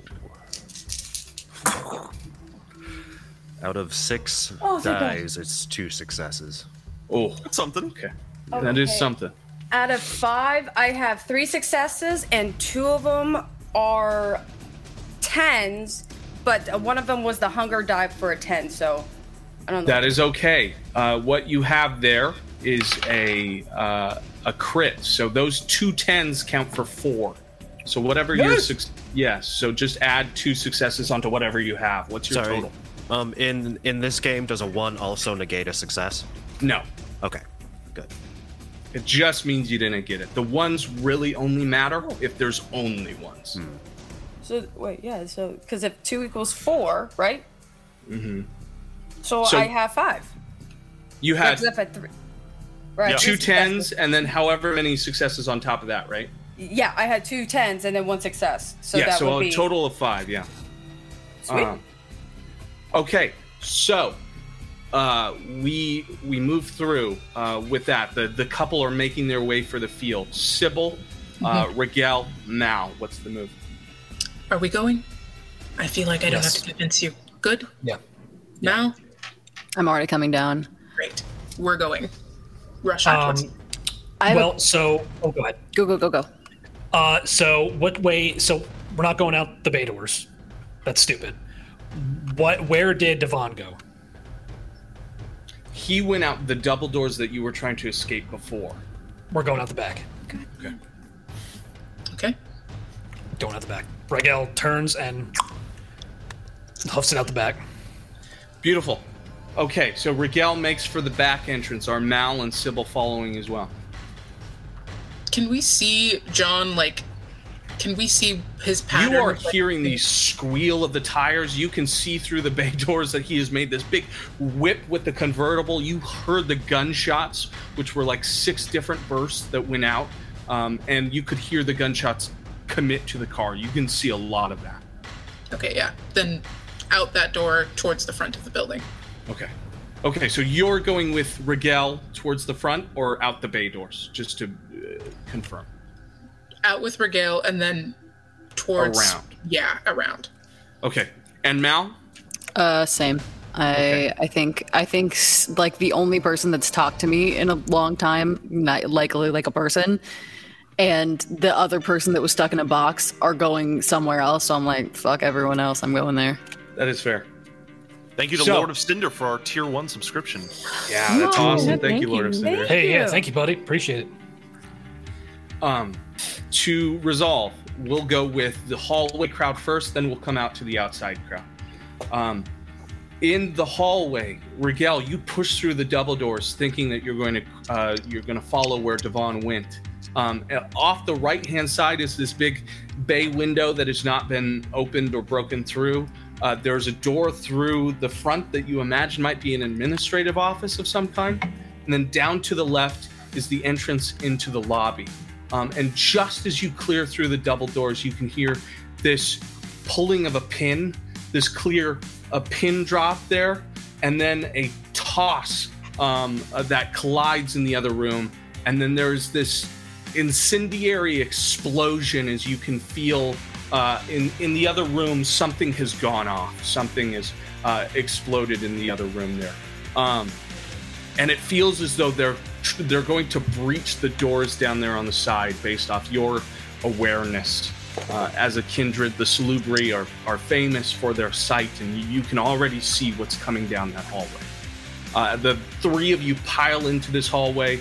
Again, window off the right-hand side, office in front of you, incendiary down the entrance. What's the plan?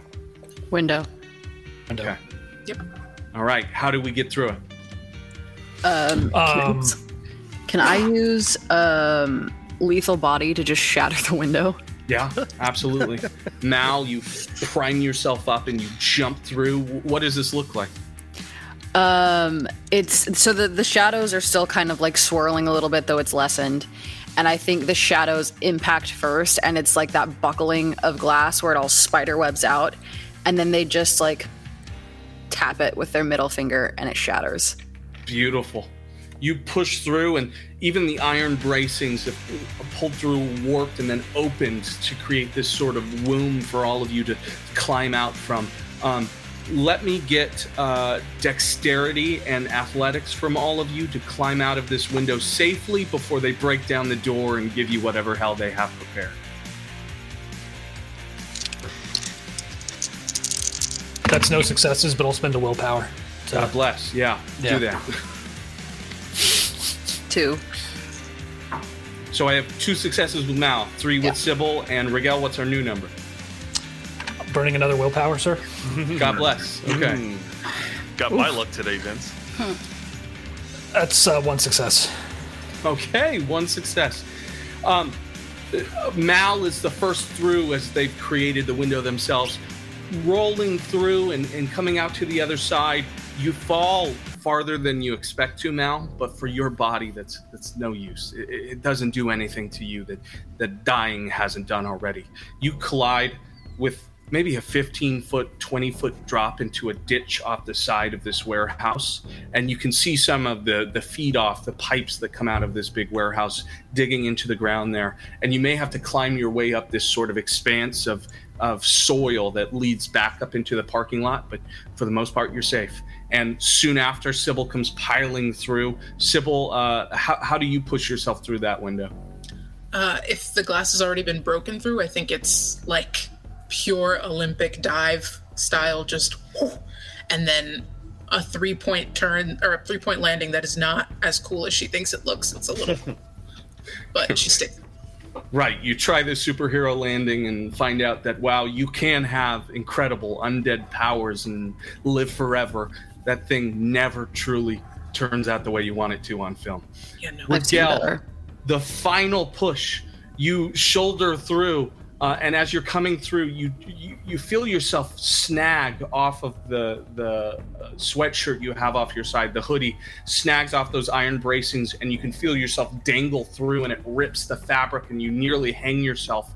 And as you're trying to finagle this off your side, in through the doors are those two plainclothed cops that Burroughs had seen before. Only they're wielding something you've never seen in your life. Slugging into this large 6-shot revolver, 8-shot revolver. It's a massive Magnum class weapon that loads in what is almost a slug.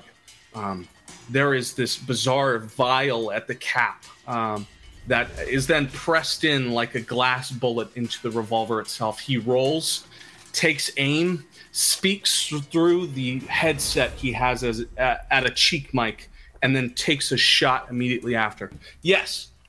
Am I still close enough to fuck up their electronics? Let's see. Yes. He speaks through on the other side, and there is a bizarre static that feeds through the radio as he hears something on the other side, this bizarre as it breaks through and this crackling stops through. He realizes the radio isn't working, and it gives him pause for a moment, but it reinforces his next action to take a pot shot at you, Rigel. Yep. It's been fun, kids. You take 3 points of aggravated damage as one of those slugs hits you square through the chest. Oh, shit. And you can feel as it hits you just below the ribs, basically. And you fall through the window rather than climbing through. Sprawling back down to the floor, you take an additional 1 point of superficial damage. So that'll be a half box. And that's your life, Rigel. We go back out to the field.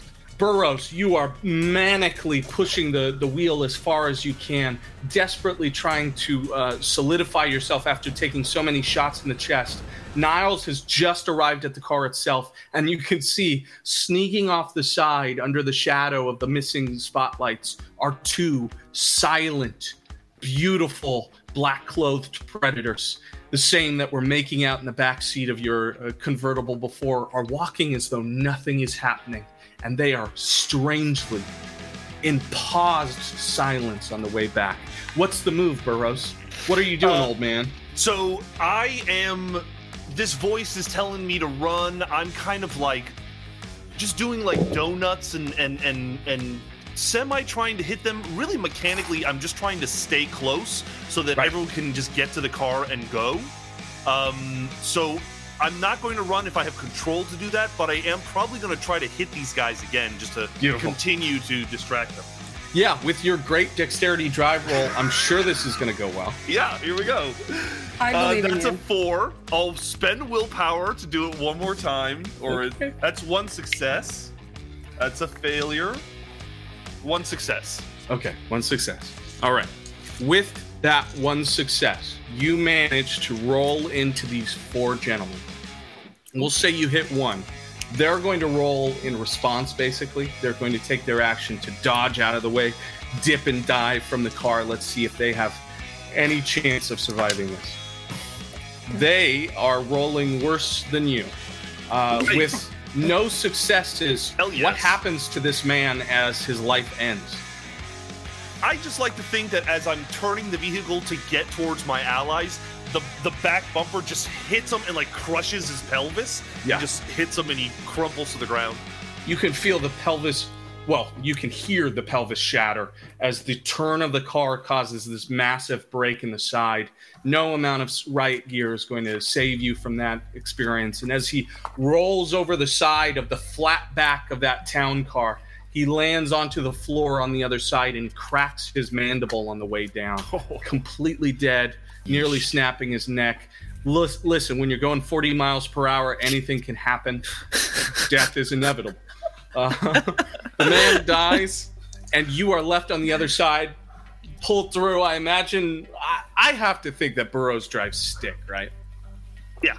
You slam back. You're holding it in stick position. You're much closer. Niles is within grabbing distance to get to the car. The other two are on the way. No sight of the other three, but you've managed to take out 1 of 10 of these folks. As it looks as though only 4 are left out here on the field. The other 2 have cleared into the building, thinking there's anything for them in there. So, dealing with these 4, we'll move to Niles. You're just a few seconds from this car. You could get in now if you wanted to. There are still 4 submachine guns poised against you. I'm sorry, 3 after Burroughs has just demolished a man's life and ended his existence. He will not be going home to his kids. Instead, we will be seeing what you're doing next, Niles. Huh. I could get in the car. You could. Or did they, like, the 3 that got, like, not... I assume those are the ones that ducked away from Burroughs, so right? they dived from the way. They were also the ones who fed you bullets last turn. Yeah, could I use vicissitude? Yes. Can I use vicissitude to change my body type to kind of match the overall build of Devon or whatever his name is, the guy who was in there? Yeah, Sheriff Devon. Yes, Sheriff absolutely. Devon. You form yourself into a mass that simulates Devon's great strength, and you can feel as this almost metastasized cancerous flesh begins to build on your shoulders and across you. What do you look like now? How does this manifest?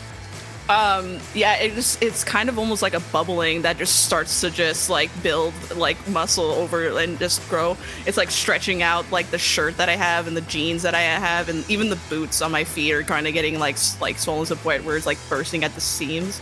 And yeah, it doesn't look great. Make no mistake, Niles, this still hurts. Yeah. Everything that we are after death is pain. And if anything is indicative of this, it's vicissitude.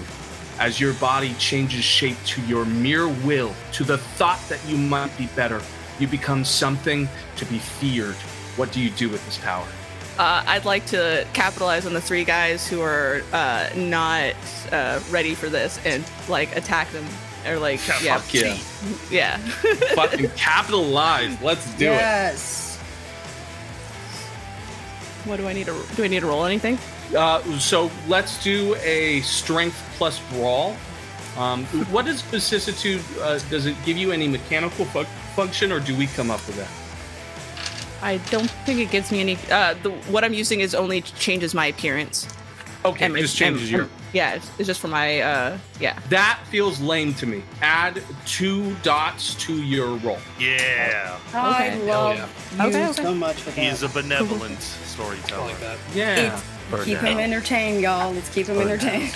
Hey, Caleb, do I need to roll any kind of frenzy test with the fire? Yeah. I don't think that you were close. Like the fire was happening in the other room. Oh no, the incendiary round to the chest. The slug is not what you think. There's no primal fear of fire yet. Got it. Thank you. Sorry. No, you're fine. But I know what you're thinking of. That comes later. I have 3 successes, but my hunger dice, I failed both of them. Failed like ones? One was a 1. Okay. We're good. Okay. And as long as you succeed with your hunger die, you're never in danger of the bestial failure. Bestial failure comes into play if we have 0 successes and the beasts. So a double 1 with no successes, that's when we're... That's why it's so very scary, because you almost never roll it, but when you do, you now lose basically complete control. All right, Niles, I'm going to roll for their defenses, but come on. One of them manages to beat back what you're doing. You said 3 successes? 3 successes, yes. Okay, so tell me what happens to 2 of these fools as you descend on them. Yeah, I just like get in between like 2 of them, and I just like I essentially just chest punch them straight through. And then I might take that one guy and then throw him into the other dude. Nice. And then jump on top of him and just like rip his throat out straight. Right. In your life, you never truly understood what it meant to cave in someone's chest, but here it's commonplace. You've broken the rib cage so tremendously that it could almost be used as a handhold to then pick him up and pummel the other. And these two men lose their lives screaming, dying, crying in front of you as they're fighting for everything that they have, and then they're snuffed out completely. The last, who is fallen prone and crawled backwards with his submachine gun, has a sense of fear in his eyes you have never seen in your life. He is looking at the devil. He's looking at a monster. And the unfortunate part is that he's looking at you. Niles, it's a bizarre feeling to know that you're what people are afraid of in the dark. There's no mistaking this here. It's a shirk of humanity. It's a change in what we are. And it makes you think that maybe you're losing a part of yourself in doing things like this. But it also feels so easy. And that voice begins to speak up in you, Niles. You have to grow and change and adapt until you have become what they fear most. Strong, Niles. We go from this group to our sexy couple sneaking through the dark, walking as though nothing is wrong in the world. I'll let you guys decide which one of you would like to go first. You're both succeeded on stealth, so what is happening out here in the field is not perturbing you two in the least, and the people inside of the building have no knowledge of you as well. You're free to roam. What's the plan? Question. Baby, what do you think? Should we take the two and run them all down, or should we just take the one? I think we both deserve to have a little bit of fun, don't you? Wait, should we make a contest out of this? What do you think? Yeah, whoever bags the most bad guys wins. Or good No, guys. I forget how this works now. Who cares? Well, the fact that they're shooting and they ruined my fucking shirt is enough. How about this? The one who spills the most blood gets to use, basically gets to be the one chained up for 4 hours. All right. Then maybe we can mop the blood up after. It's time. You mark. Like this. Get set. Go. Go. And then I'm gonna go ahead and go to one card. You were gonna do that. Okay, so there is one left out in the field, meaning that this contest is which one of you can get to him faster. Oh, so there's only the one car left? I thought there was two. Ah, we thought there were two, yeah. There are two SUVs. The rest of the folks are inside the building itself. Yeah. And there is one SWAT member left after Niles had their way. Do you think a wall is going to stop this? You could absolutely go back inside and have your stay of the warehouse if you would like to. Oh no! Like, okay, let's. Aaron, Listen, we had a plan. It might Yeah. not be a good plan, but we're sticking to it. Yeah, at this point. Well, no, we could Okay. both take them out if you want, because they can't hear us. I just want to remind you, Rigel took 3 points of aggravated damage. Just, Mayday Fair. roleplay stats, if you were looking at the yeah, website. that's true. 3 points of Fudge. aggravated damage. But you do Now you. You live your life. In fact, I mean, there is I'm one like- guy still alive if you both want to pounce on that guy that's by my car. I And then you'd be disagree by the with car. Burroughs. I think it's a great idea. I think you should go back in the warehouse. Caleb is wildly swinging from protect your children to absolutely endanger your children. I am right now, like, totally like, is Caleb fucking with me, or is he actually No. trying to say, He think is the warehouse is fucking great. with you. He's working with you. You're being covered. We're sticking Listen. with our plan. We'll see how it goes. Perfect. So, what is the plan then? Who's acting first? Where are you going? go ahead, Aaron. I'm letting Oh, you. I think our plan is just to run as fast as we can, get in a car, and we both charge this guy simultaneously. And if we T-bone each other, so be it. Okay, perfect. So you're both going for the first one. Let's get contested dexterity and athletics to see which one of you is quicker to the kill. And Enoch is just cackling the whole time. There is no question to everyone watching. This feels like bizarre mating ritual. There is an idea around this that feels as though they're both getting so off on the idea that one of them is going to get there first. I only got one success. I'm sorry, I totally missed what the pool was. It is dexterity athletics, my friend. All you got to do is beat a 1. If you got any celerity, this would be the time to do it, but I don't think either of you do. I got 2 5s. 2 5s. Okay, so double failure for Enoch, 1 success for the beautiful Allison. Allison, you beat your boyfriend to the kill. You arrive on top of this man before Enoch has any motion to make it. What's the action? I would, since I made it already on top, they don't suspect me, correct? They do not. Ha-ha. They're terrified of what you can see is this mass of flesh that used to be the quiet one in the corner. Okay, so because I can mesmerize like that Yes. on unsuspecting people, I'm going to go ahead and grip and immediately lock eyes and do my thing to hypnotize him. Okay, I just want to remind you at this level, you cannot force a person to commit suicide. No, yeah. Can commit them to torture themselves or to hurt themselves in some sort of way, but nothing that would cause fatal harm. Anything that would put them in direct harm's way, they will not obey. Okay. But just whatever you're going to do, go for it. Okay, I'm going to say, because I can do like a small complex command, I'm going to be like, hand us all your weapons. And wait. Hand us all your weapons and walk into the fields until you physically can't anymore. Okay. All right. I don't think that's too complex for him. It's immediate. You meet him in the eyes as he looks to you thinking you're one of his compatriots, someone that he can trust. And immediately he realizes that, no, you're the love of his life. He falls immediately for that opalescent illusion as you can see his whole body go lax, as though he's never been in a nicer place, and he stares at you in awe as you tell him exactly what to do, and he nods the entire time. He drops the submachine gun to the sidearm. He's dropping his elbow pads, his helmet, his vest, anything for you. If it helps, I'm also kind of like stroking his face too, so he's really getting into it. He's nodding, he's holding at your hands, and as soon as he feels okay, he looks to you for permission to run. Keep running and don't look back. Oh yeah, I Lion King this second. Okay.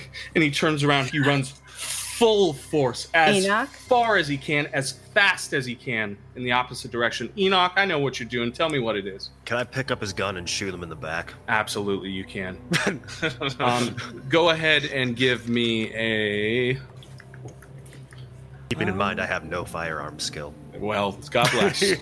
I'm like, you didn't want to go up for the kill? That's so disappointing. But like, I love that nobody took like drive or firearms. We're good. We're no, gonna wait, I do have drive. That's why I was like, I can drive. So give me a dexterity and firearms pool, Enoch. If you shoot up my new car, One success. One success is all you need in a situation where it is a harmless target. This man is running for his life. He's running like he used to in track. He's running like he did when he went into the police academy. He's running like he has his entire life. But this time, he has no full understanding because of the sway over his mind that this is the last time he will ever run. And it's a burst of 3 shots that go straight through the back and come out the heart. And without the vest to stop it, he comes to a screeching halt. He screams out one last cry into the parking lot. And with your cloud of silence, the bullet doesn't even make a noise as it comes out through the other side. How far away is the body? 45 feet. I will say that drinking from dead flesh, you have maybe 30 minutes before it starts to go bad. No. Babe. I really need a clavicle. Can you go get it for me? Okay. Yeah. Okay. Thank you. Remember how I taught you? That's what clean cuts. Clean cuts while I get the car ready. Just stuff. yeah. Jesus Christ. Okay. I'll carve his clavicle out. Sure. Let's do it. Wrap it up. Put in the trunk. Let's go. Time is of the essence here. I know, but this is very important. Why? Absolutely. All I'm saying is we'll need a roll to see how quickly he can do this. But we'll do that when we come back around. We're going back to the side. 3 folks are in a ditch. You can see that the plainclothes detectives have moved to the window itself and are priming those revolvers out the side. And you can see that the SWAT team are behind them, moving into the warehouse that you were in just before. In fact, Burroughs, you can see over the side shoulder that they're filing into this room where you used to be in the bay. Rigel, Mal, Sybil, what's the move? You're stuck in this ditch. You're sure that they may be able to get a couple shots off on you through the window. There's running out to the parking lot. What do you want to do here? Parking lot? Okay. I think, yeah. I'm making sure that they get out of the ditch first. Okay, so Sybil, you're staying around. You're watching for these 2 to leave. You're looking over your shoulder. Let's go to Rigel then. Rigel, you just took a nasty fall. You can feel the fucking gaping wound in your chest as it's flown out the other side there. Luckily, there's no shrapnel that you can tell, and with your healing, the wound, that open hole in your chest is already starting to form new cells trying to meet back together to remind you that you do not get to escape. You have to live. You have to live. Your eye is pulsing. That dangerous hole in your head is telling you that you need to get out of here. And you can hear Mokur's teaching in the back of your mind, reminding you that you are the next in a long path, and that if you die, nothing is left. What's the move? Yeah, just gonna get up and get moving, and just try to move as fast as he can out of that ditch and around to the parking lot. Perfect. Okay, give me a dexterity and athletics. Okay. That is 1 success. Beautiful. That's enough to get you out of the ditch for now. You're making it towards the top. You think you're out of the way of those revolvers, too. We go to Mal. Before I start running to the parking lot, I want to strengthen my shadow cloak again and just have it bleed out so the most deep, impenetrable darkness envelops all the space around me, and it's just a void of nothingness. And I want them to look into the void and see the futility of their existence. And I want to try and intimidate them back inside. Beautiful. That's fucking awesome. So we're going to use manipulation and intimidation. We'll give you an extra dot for the use of Oblivion. It says I get 2. For hiding, correct? For both, for stealth and intimidation. Oh, shit. I had no idea. Yeah, do 2 then. I thought this was an alternative choice. I'm done. It's both. At least I think it is. Let me triple check. You gotta love La Sombra. I'm sure of it. It's spooky shadow. Remember, if it's not a roll you like, you all can use 1 willpower point to re-roll 3 dice. I have 7 dice in this pool, and I got 6 successes. Holy shit! Oh my God. It is the deepest, darkest void they can imagine. There are no stars. There is no pinprick of light. There is nothingness. And they, like the human mind idea of I'm going to create something out of whatever I'm seeing. There's nothing to create. You are alone, and it is forever. There is no escaping this darkness, and they will die in it, and they won't even know if they're dead because it won't change.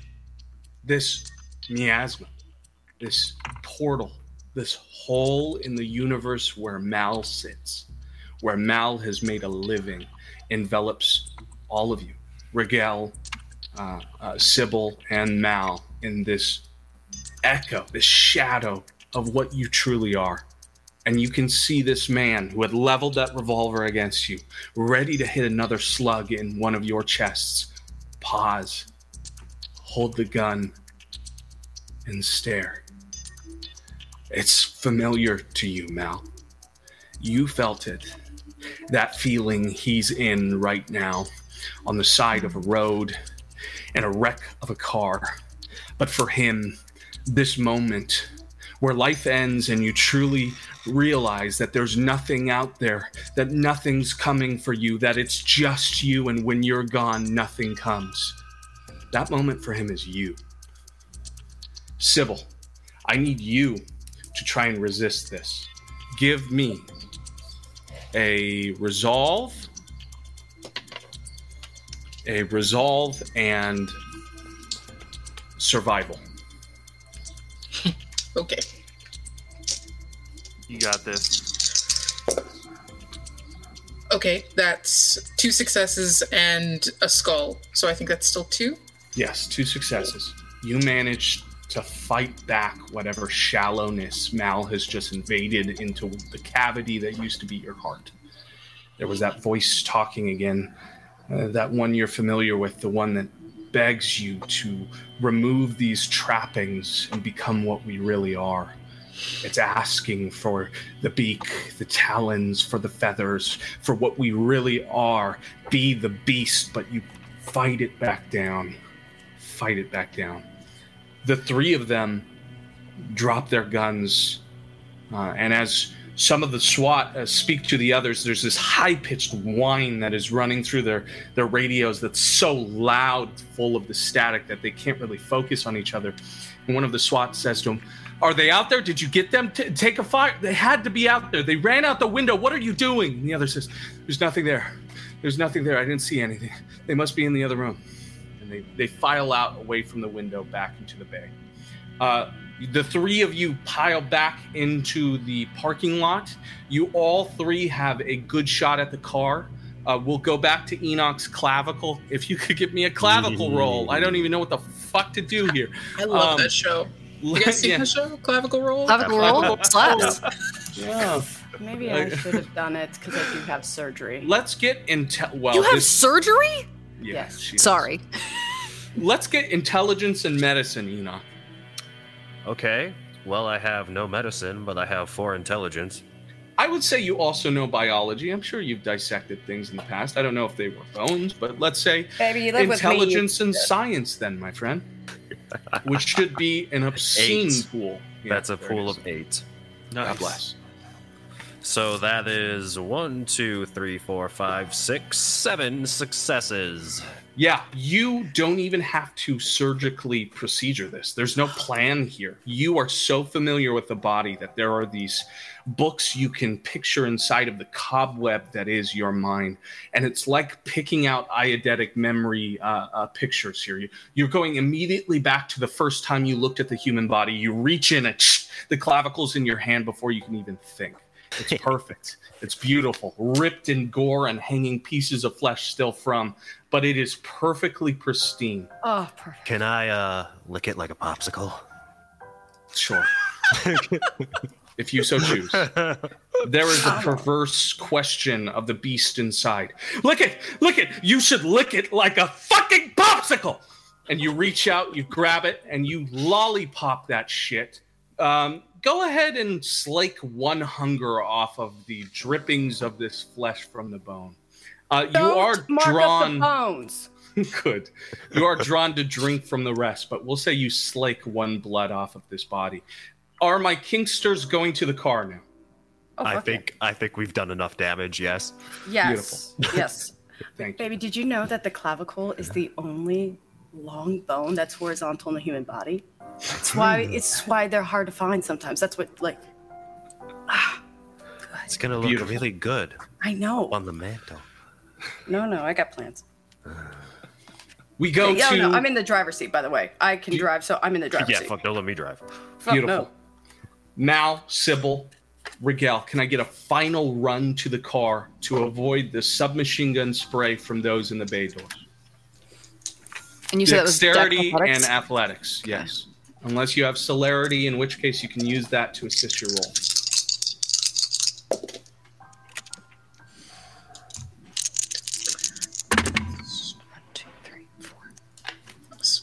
This is the only game I've ever rolled well in. I got 4 successes on 4 dice. That's I'm incredible. very happy. And it doesn't matter. It only matters if I have 2 of the Fang ones, not 1 of the Yes. Fang ones. If Okay, you great. have 2 of these unks with stars, or 2 of the Onks with fangs, that's what I need to know. Okay. If you ever roll 2 10s or 2 of the Onks with stars, let me know. That's a crit. That counts for 4, not 2. Cool. I have Letting one. that do it. You go. Sib, we have 1 success from Rigel. How much from Sib? 1 success. 1. Okay, beautiful. So in getting away, you all make it to the car. I'm assuming everyone is hopping on or at least piling onto the flat back. There's definitely enough room for 6 of you, 7 of you, but which I think will work out because it sounds like Allison and Enoch are going to steal one of the other cars. Oh, that's right. I'm so sorry. They're taking the SUV, correct. So Enoch and Allison pack into one of the SUVs. The rest of you pack into Baby Blue. There are submachine guns. Yes. Niles? Actually, could I go in the SUV with Enoch and Allison? Absolutely, you can. So you hop in with Mom and Dad. The rest are in Baby Blue. Horny mom and Caleb, dad. just be mindful. We would have taken all that shit that was left behind, like the bullet, Like all the that guns, equipment, the vest, the all guns, that? the bullets, even Okay. if there was a pocket knife, we would have taken everything. I'm going to include you guys in this shot then. Okay. Cool Here we go. beans. You had 1 success, Sybil and Rigel? Mm-hmm. Okay. So the 2 of you take 1 superficial damage each. Okay. And then that goes for my romantic couple as well. You both take superficial damage. How much? Just 1 for each of you. So how much is 5 Superman, like those damages? So basically you have superficial until you run into aggravated. So how much health do you have? Well, I had 4 because of the arm, Yes. and then 1 just now. So I have like 5 superficial. What's your total? Health. Oh, isn't it just like, it's just 5, right? Okay, so then you are now in aggravated damage territory. So Okay. that 1 you just took will be aggravated. If you take 4 more points of that, you'll die. Ugh. Dead. Okay. Fully dead. Gone. Forever. Gone. Rigel, same for you. Whatever your health is, you're at 3 aggravated damage. Whatever the remainder is, if you've taken it in aggravated damage, you're in trouble. The boxes still fill in superficial as long as you haven't already filled them with superficial. So, for example, if you're at full health, you take 2 aggravated. The remaining 5 of that 7 pool still takes superficial before it turns to aggravated. Unless it's straight up aggravated damage. I know that sounds confusing, but I will try and remember for you so it makes more sense, right? Aggravated damage goes straight to, oh my god, it fucking hurt. If that happens to me again, I'm going to die. Superficial always fills half a box. Okay. Just so you know, I would have done like, she doesn't really do moans of pain. It's going to sound like a weird, like, kink thing. Yes, we know. We know. I just want, thank you. Yeah, I'm sure that's all we can picture. I'm sure everyone watching right now knows that she's moaning.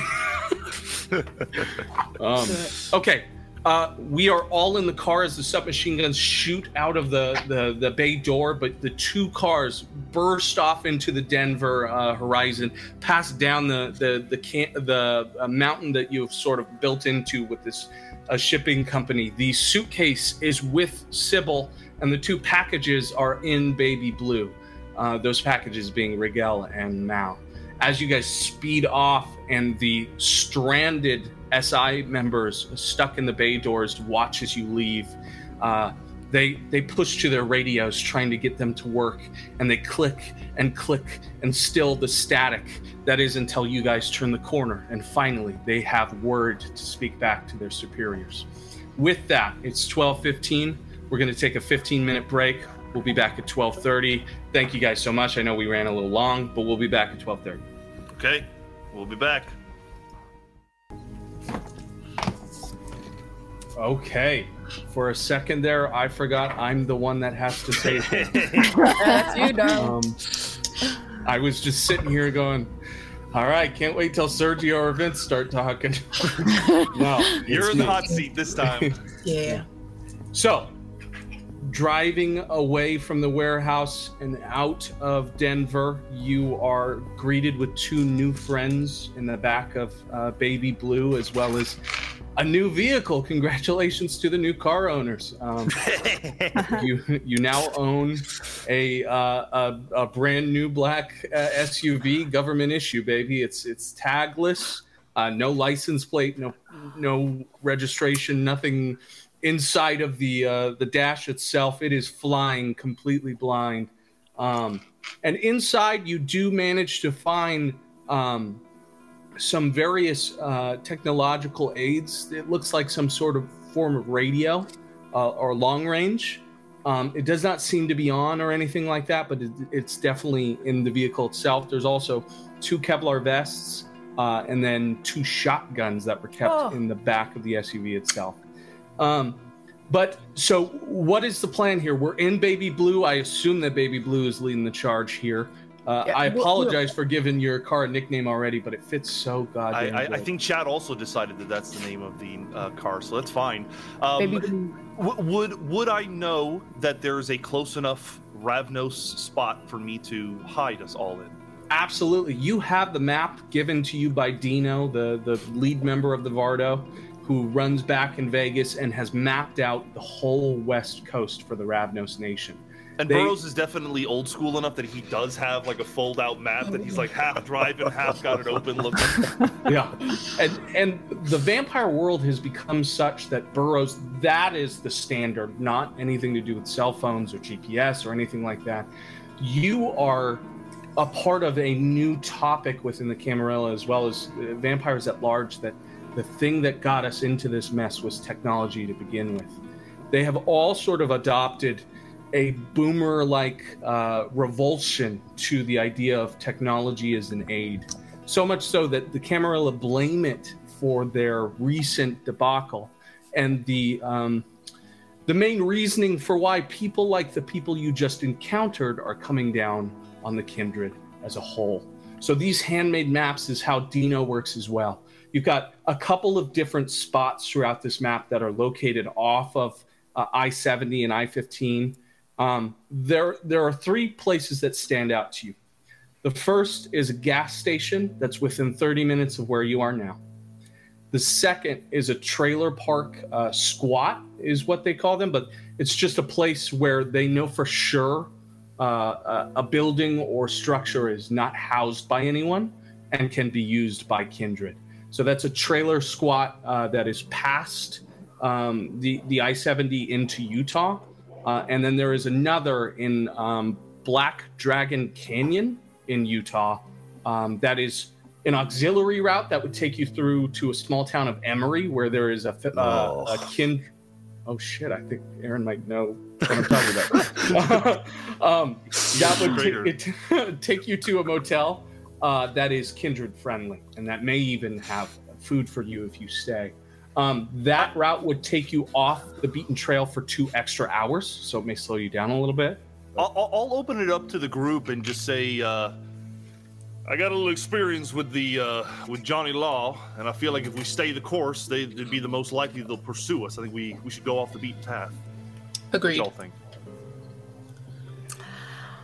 You know what? That sounds totally logical. I'm on board with that. Also, to our guests, is anyone hungry? Can we get you anything specific? Obviously not right now, but... I think they packed some blood bags for us. Those are for me. Oh. There is a blood bag for each member here, essentially. They've packed 6 blood bags for you to leave with. I just take it as Sybil says they're all hers. Yeah, no. I definitely want that. No. I also want to point out that because the other 2 are in the SUV, how are we all communicating? The radio. Wait. Enoch, you have your... Figure that radio out.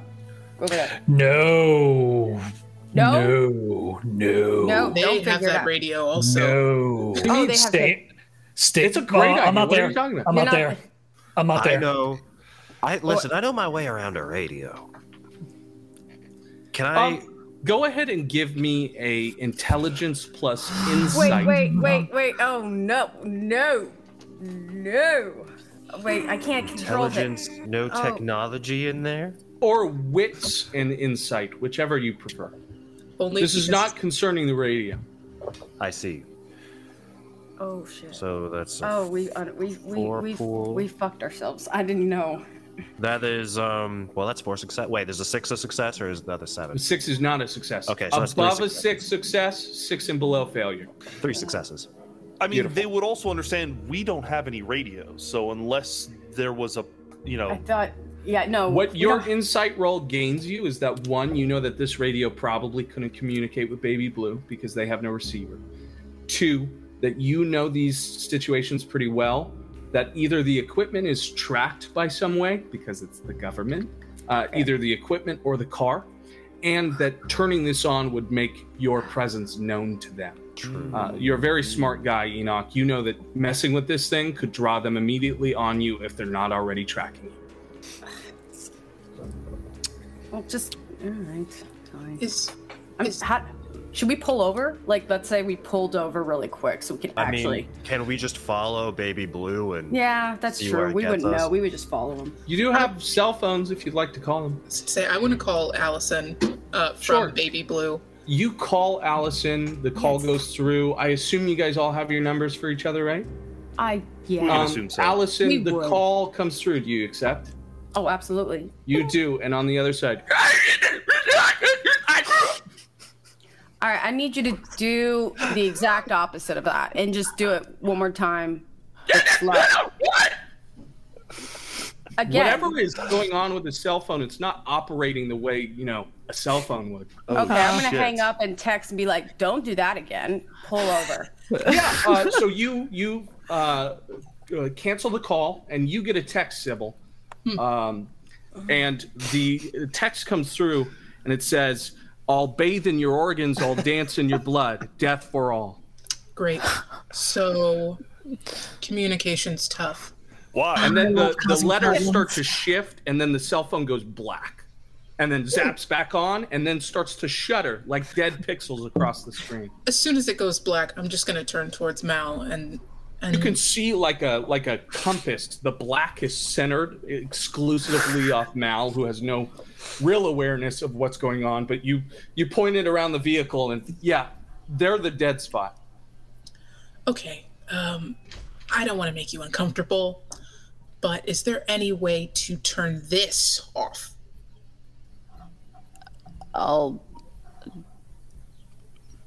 Instead of turning it off, kind of extend the shadows a little bit extra and just kind of tap on the screen.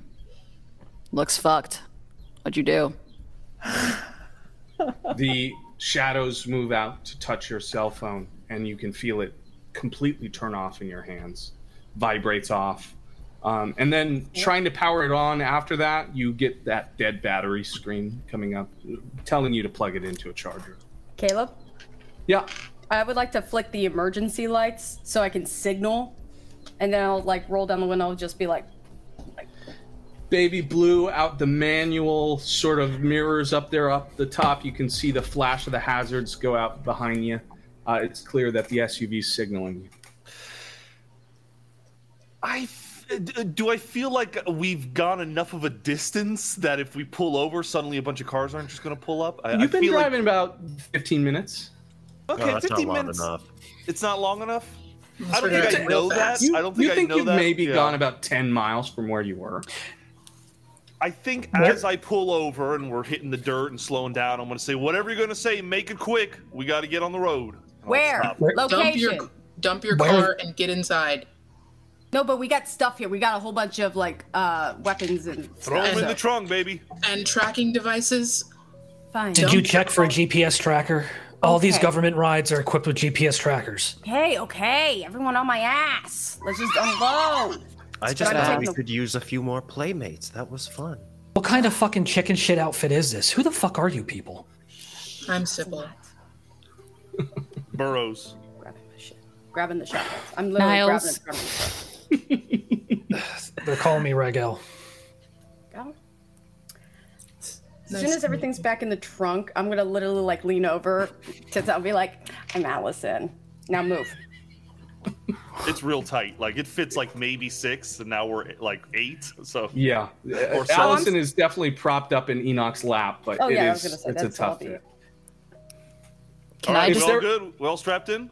Rigel, Mal? you expressed interest in checking for a tracker. Is there any immediate physical move to do that, or was that just verbally Well, if we're leaving announced? the car behind. Seeing how tight it is in the car, first Rigel is going to rip the radio out of the back of the SUV, Okay. and then start checking the engine block and the undercarriage for any sort of tracker. Yeah, absolutely. Let me get a Do you, girl?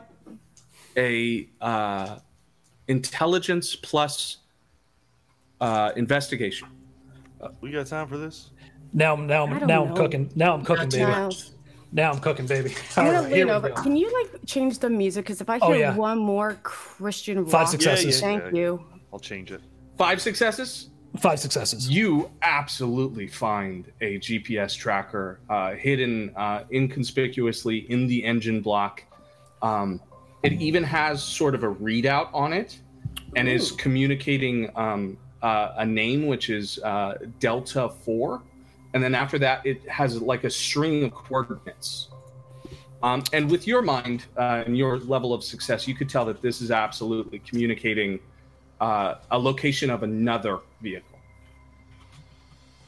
Okay. I will make note of the coordinates, and then I'm going to crush that thing underfoot.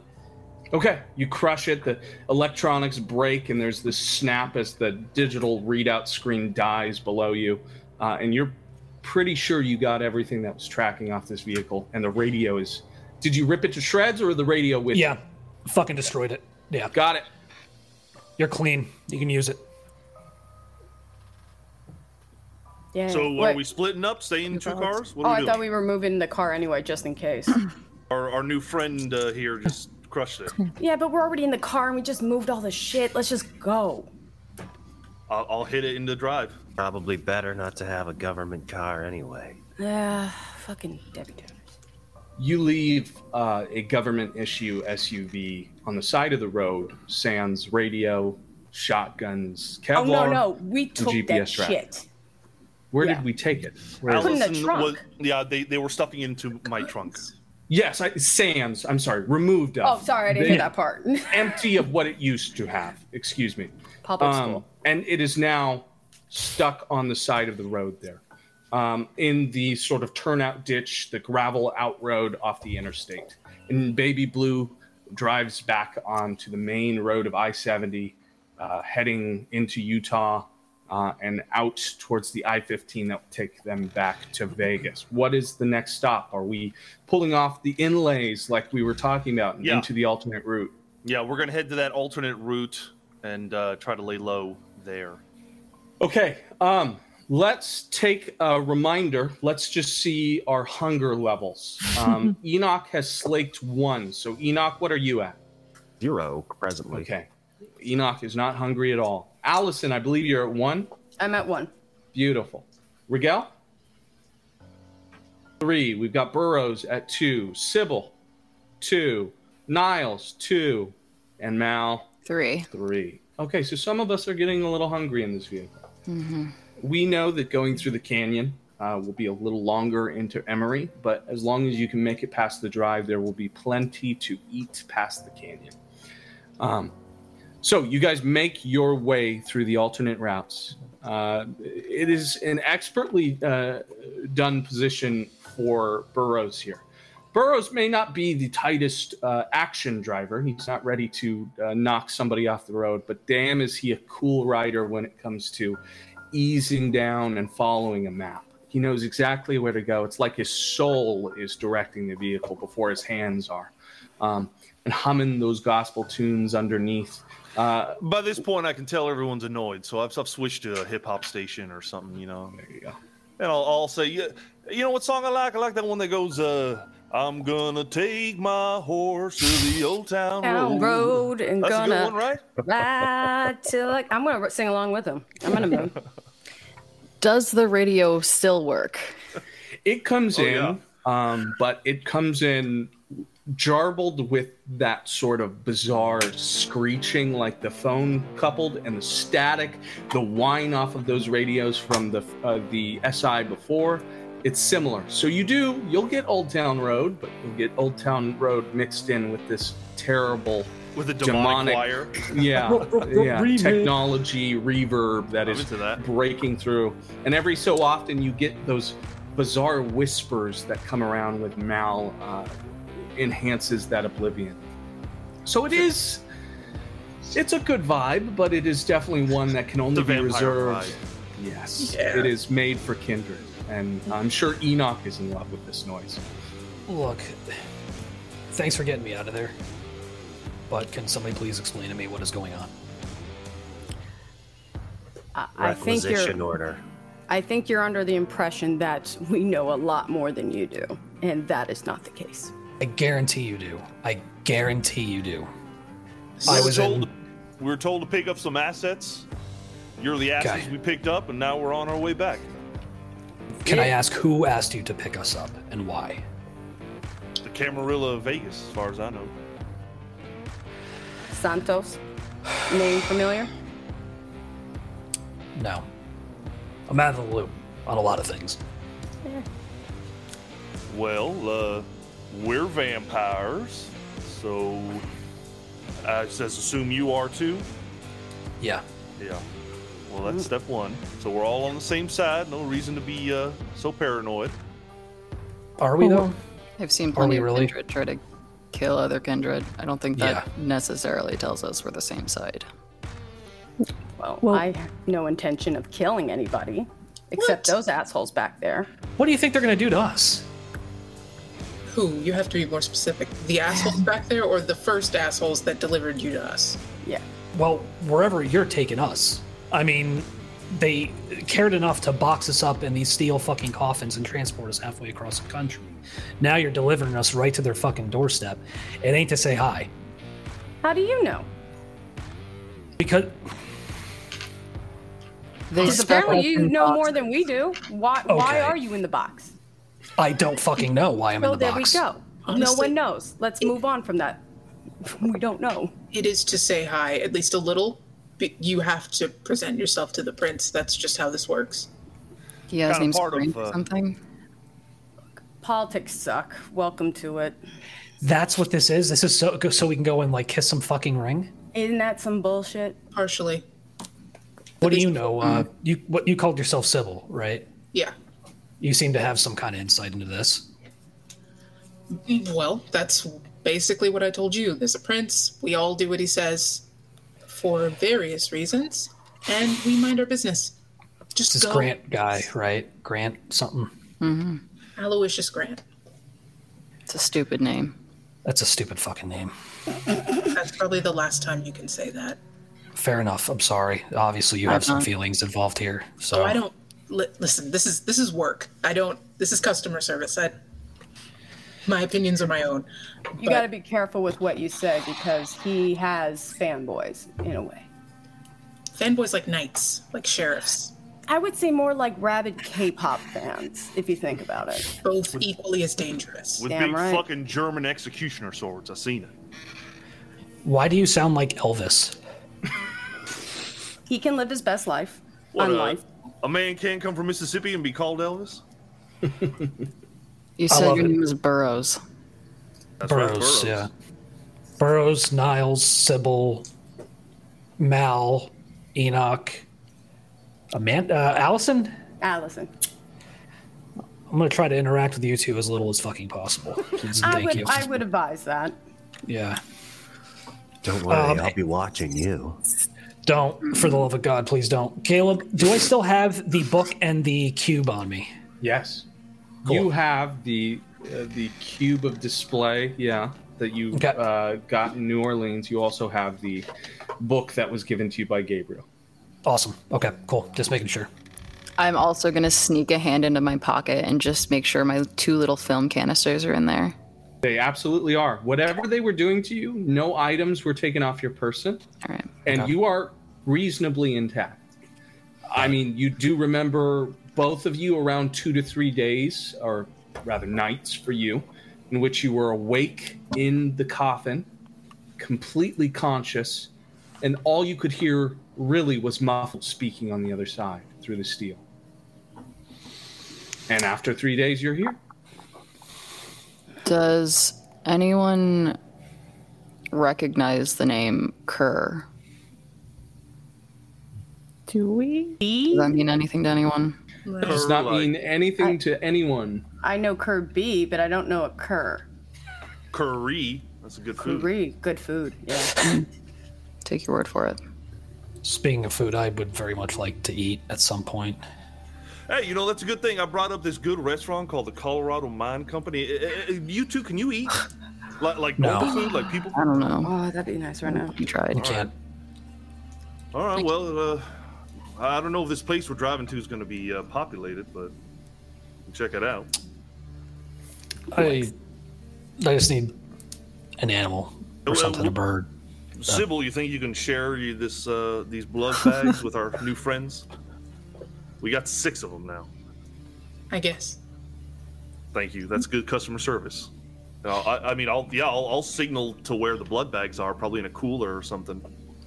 Absolutely. There's a portion in the trunk, but there is an access point through the back seats. And Rigel, you would know just from the clear color of it already through those coolers. Yeah. And Niles, it does sort of set you off a little. Spoons hops a little when Rigel mentions needing a bird. Yeah, I immediately scoop Spoons and put Spoons back in my jacket pocket. No, don't. I'm not gonna. No, don't worry. Uh-huh. There is blood bags in there, 6 of them, if any of you would like to slake some thirst. I will say that depending on your predatory type, it may not benefit you as much as the others. I won't eat. Burrows will not eat either. I'm gonna look Sybil dead in the eye and drink one. Mal, you slake 1 hunger. Nice. You're at 2. Thank Caleb, you. what is the energy in this car? It feels tense in a way that all of you are forced to be a part of this group. But it is also that dying adrenaline of having survived something again. Not only the part of us that used to be human that loves the idea of survival, but that beast inside that thrives off the idea that we succeeded, that we were more powerful than the other.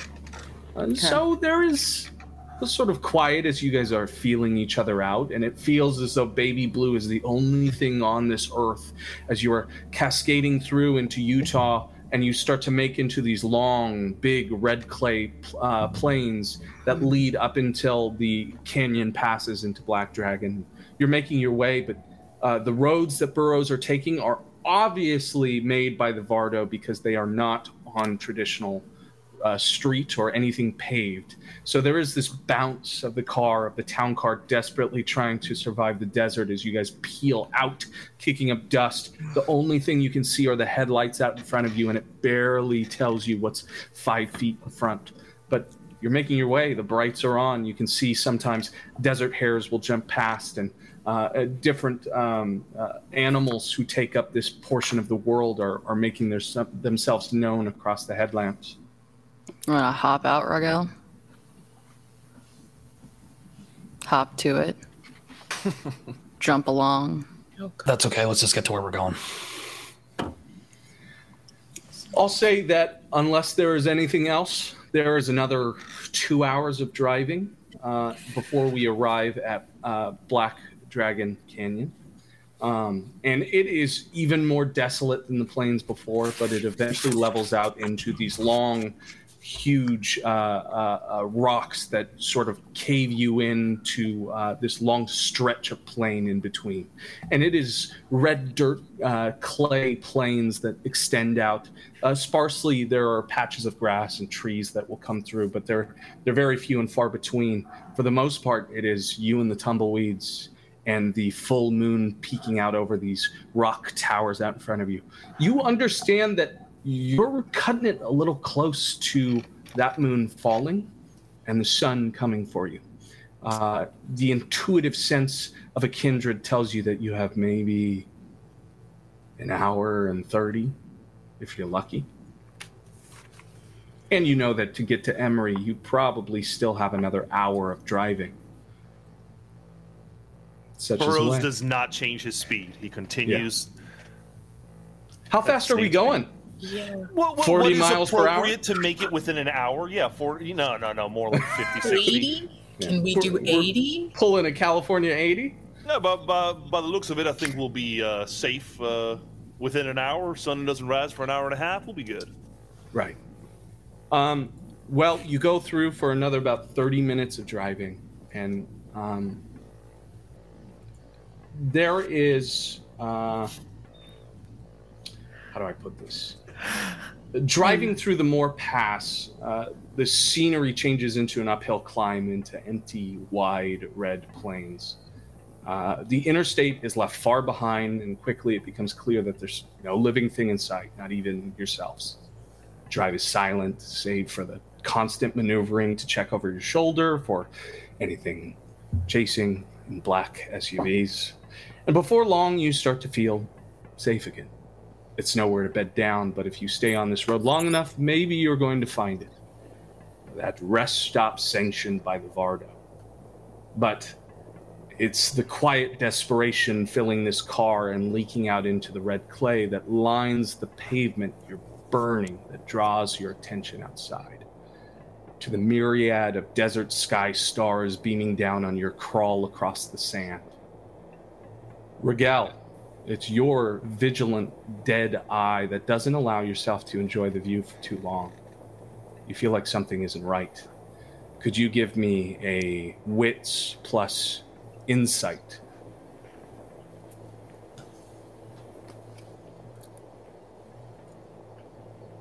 Yep. All right. That is 5 successes. 5 successes.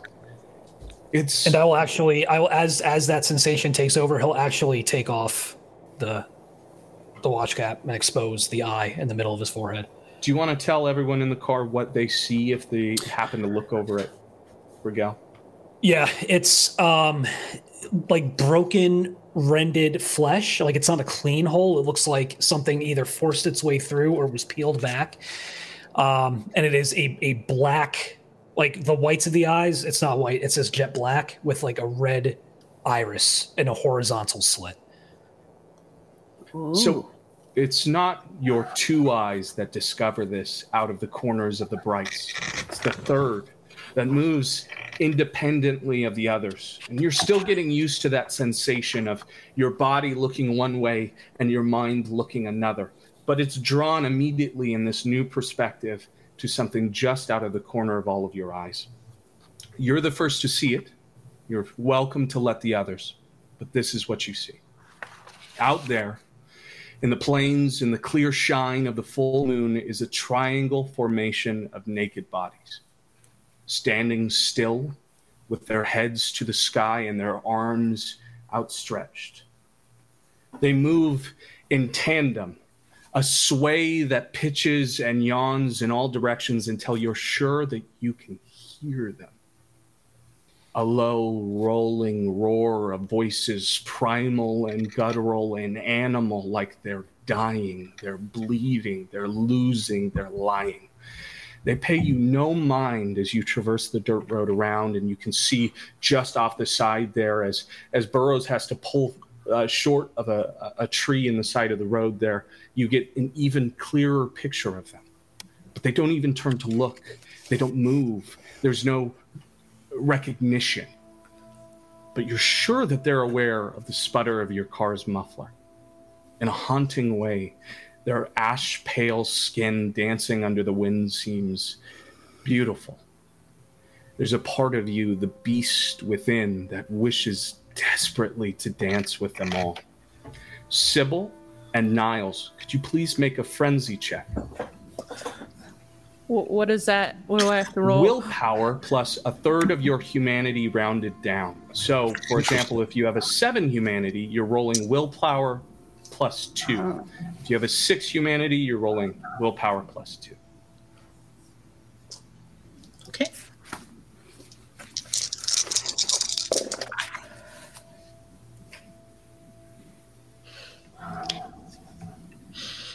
That's 1 success. Okay.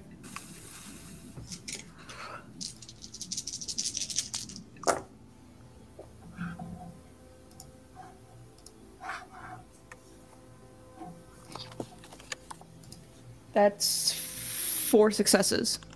You bite back the urge to join.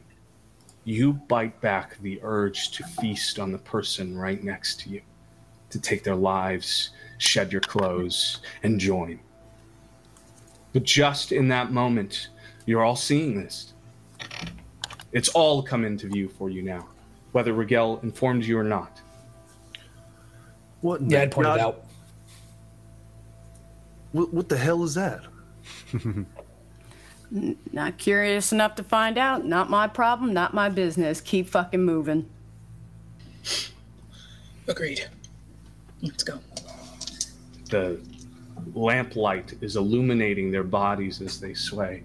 And they move and they shake and they move and they sway. And you're just sort of entranced for a moment as Burroughs has the car pulled to a stop. Yeah, I think probably slowed down a little bit just to a crawl, just kind of crawling along, watching. Why are we watching? It's just kind of captivating, ain't it? Not even remotely. Get the fuck back on the gas. I think Burroughs is going to do the sign of the cross and then just drive. You begin to drive. And are you adopting the same speed? Is it slower now with the feeling there? I actually think everyone being kind of weirded out by it, I would be driving a little bit faster. Okay. I'm worried something like this is going to derail us and getting somewhere safe. Who's sitting in the passenger side up with Burroughs? There's space for 2 up by me. Okay. Who's on the farthest side of the passenger side by Burroughs? I think I'd be in the front. Sybil, roll wits and awareness. Okay. I probably would too. Okay. Oh, that's right. Awareness. Cool. That's good. 1, 2. Oh. 2 10s. So 4, 5, 6, 7 successes. Nice. Sybil, something is hurtling towards the car. Just about to break into the side of Baby Blue. You have just a moment to tell Burroughs. Go, gas, go. I'll hit the gas. They're pointing off to the side. You're hitting the gas. Is there defensive driving? Is it just full on forward? Are you leaning into it? What's the plan, Burroughs? I think she told me to drive, so I'm just following what she says and just foot to the floor. Going straight. Perfect. Caleb, we can reach Yes. the trunk from the back seat, right? Yes, there is an access point through the back seat. You just have to pull it down so somebody has to Great. get Here, crunched in. I'm gonna pull out a shotgun. Okay, so let's go in this order. We'll start with Burroughs, then we'll go to Allison with the shotgun, and then whoever would like to call dibs after that. Burroughs, let me get a drive roll with dexterity. You're going to get 1 in the pool additionally because Sybil informed you. Great. Okay, that's great. A 9 and an 8. So I think those are both successes. Okay, those are both successes. Good, 2 successes. So you feel the crunch of Baby Blue off the side as the door closest to Sybil is indented with a body. There is off the side of you, Sybil, a blur of not quite human form as it collides with the vehicle. There is a sound of wrenching metal and the skirting of the back wheels against the uneven dirt ground, and a huge skid as you threaten to spin, but you manage to keep yourself going. You do not come to a stop. You're pulled to a skid. You level yourself out, and whatever this is, it is a flash of white. We're going to go to Allison. Allison, let me get a dexterity and no, let's get a composure. A composure and athletics to get to that shotgun, even through the impact of the beast. Okay. 1, 2, 3. Oh shit. Okay, so I have 3 successes, Yes. and 1 is a crit fail, or the number 1, and it's Okay. the red dice, or like my We're hunger. all good because as long as you succeed, that crit fail don't mean shit to us. Great. You are so cool. You're Allison. You are the thing that should be afraid of. You are the scariest thing out here in the desert. You climb yourself back into the back and you have to push the seat down, sort of skirting Rigel and Niall out of the way to reach in. You pull out that shotgun and rack it. You'll have that ready for your next turn. Who has an action next? Who would like to go next? Actions. There's this huge crunch against the door. Mal. I want to pop my fist against the side of the car where it's crunched in and try and pop it back out and push whatever was on the other side away. Absolutely. You're trying to buff out the dent, right? You crunch in your elbow. Let's get a strength and brawl to see if you can hit the monster on the other side. Are you trying to go through the door, or are you trying to keep the metal intact? How much are we hurting Burrows here? I think I'm probably just trying to get it away and not really hurt it. It's a defensive move. I know that like sunlight's coming, so we need to hurry rather than fight. Yes. I'm gonna use a willpower to reroll.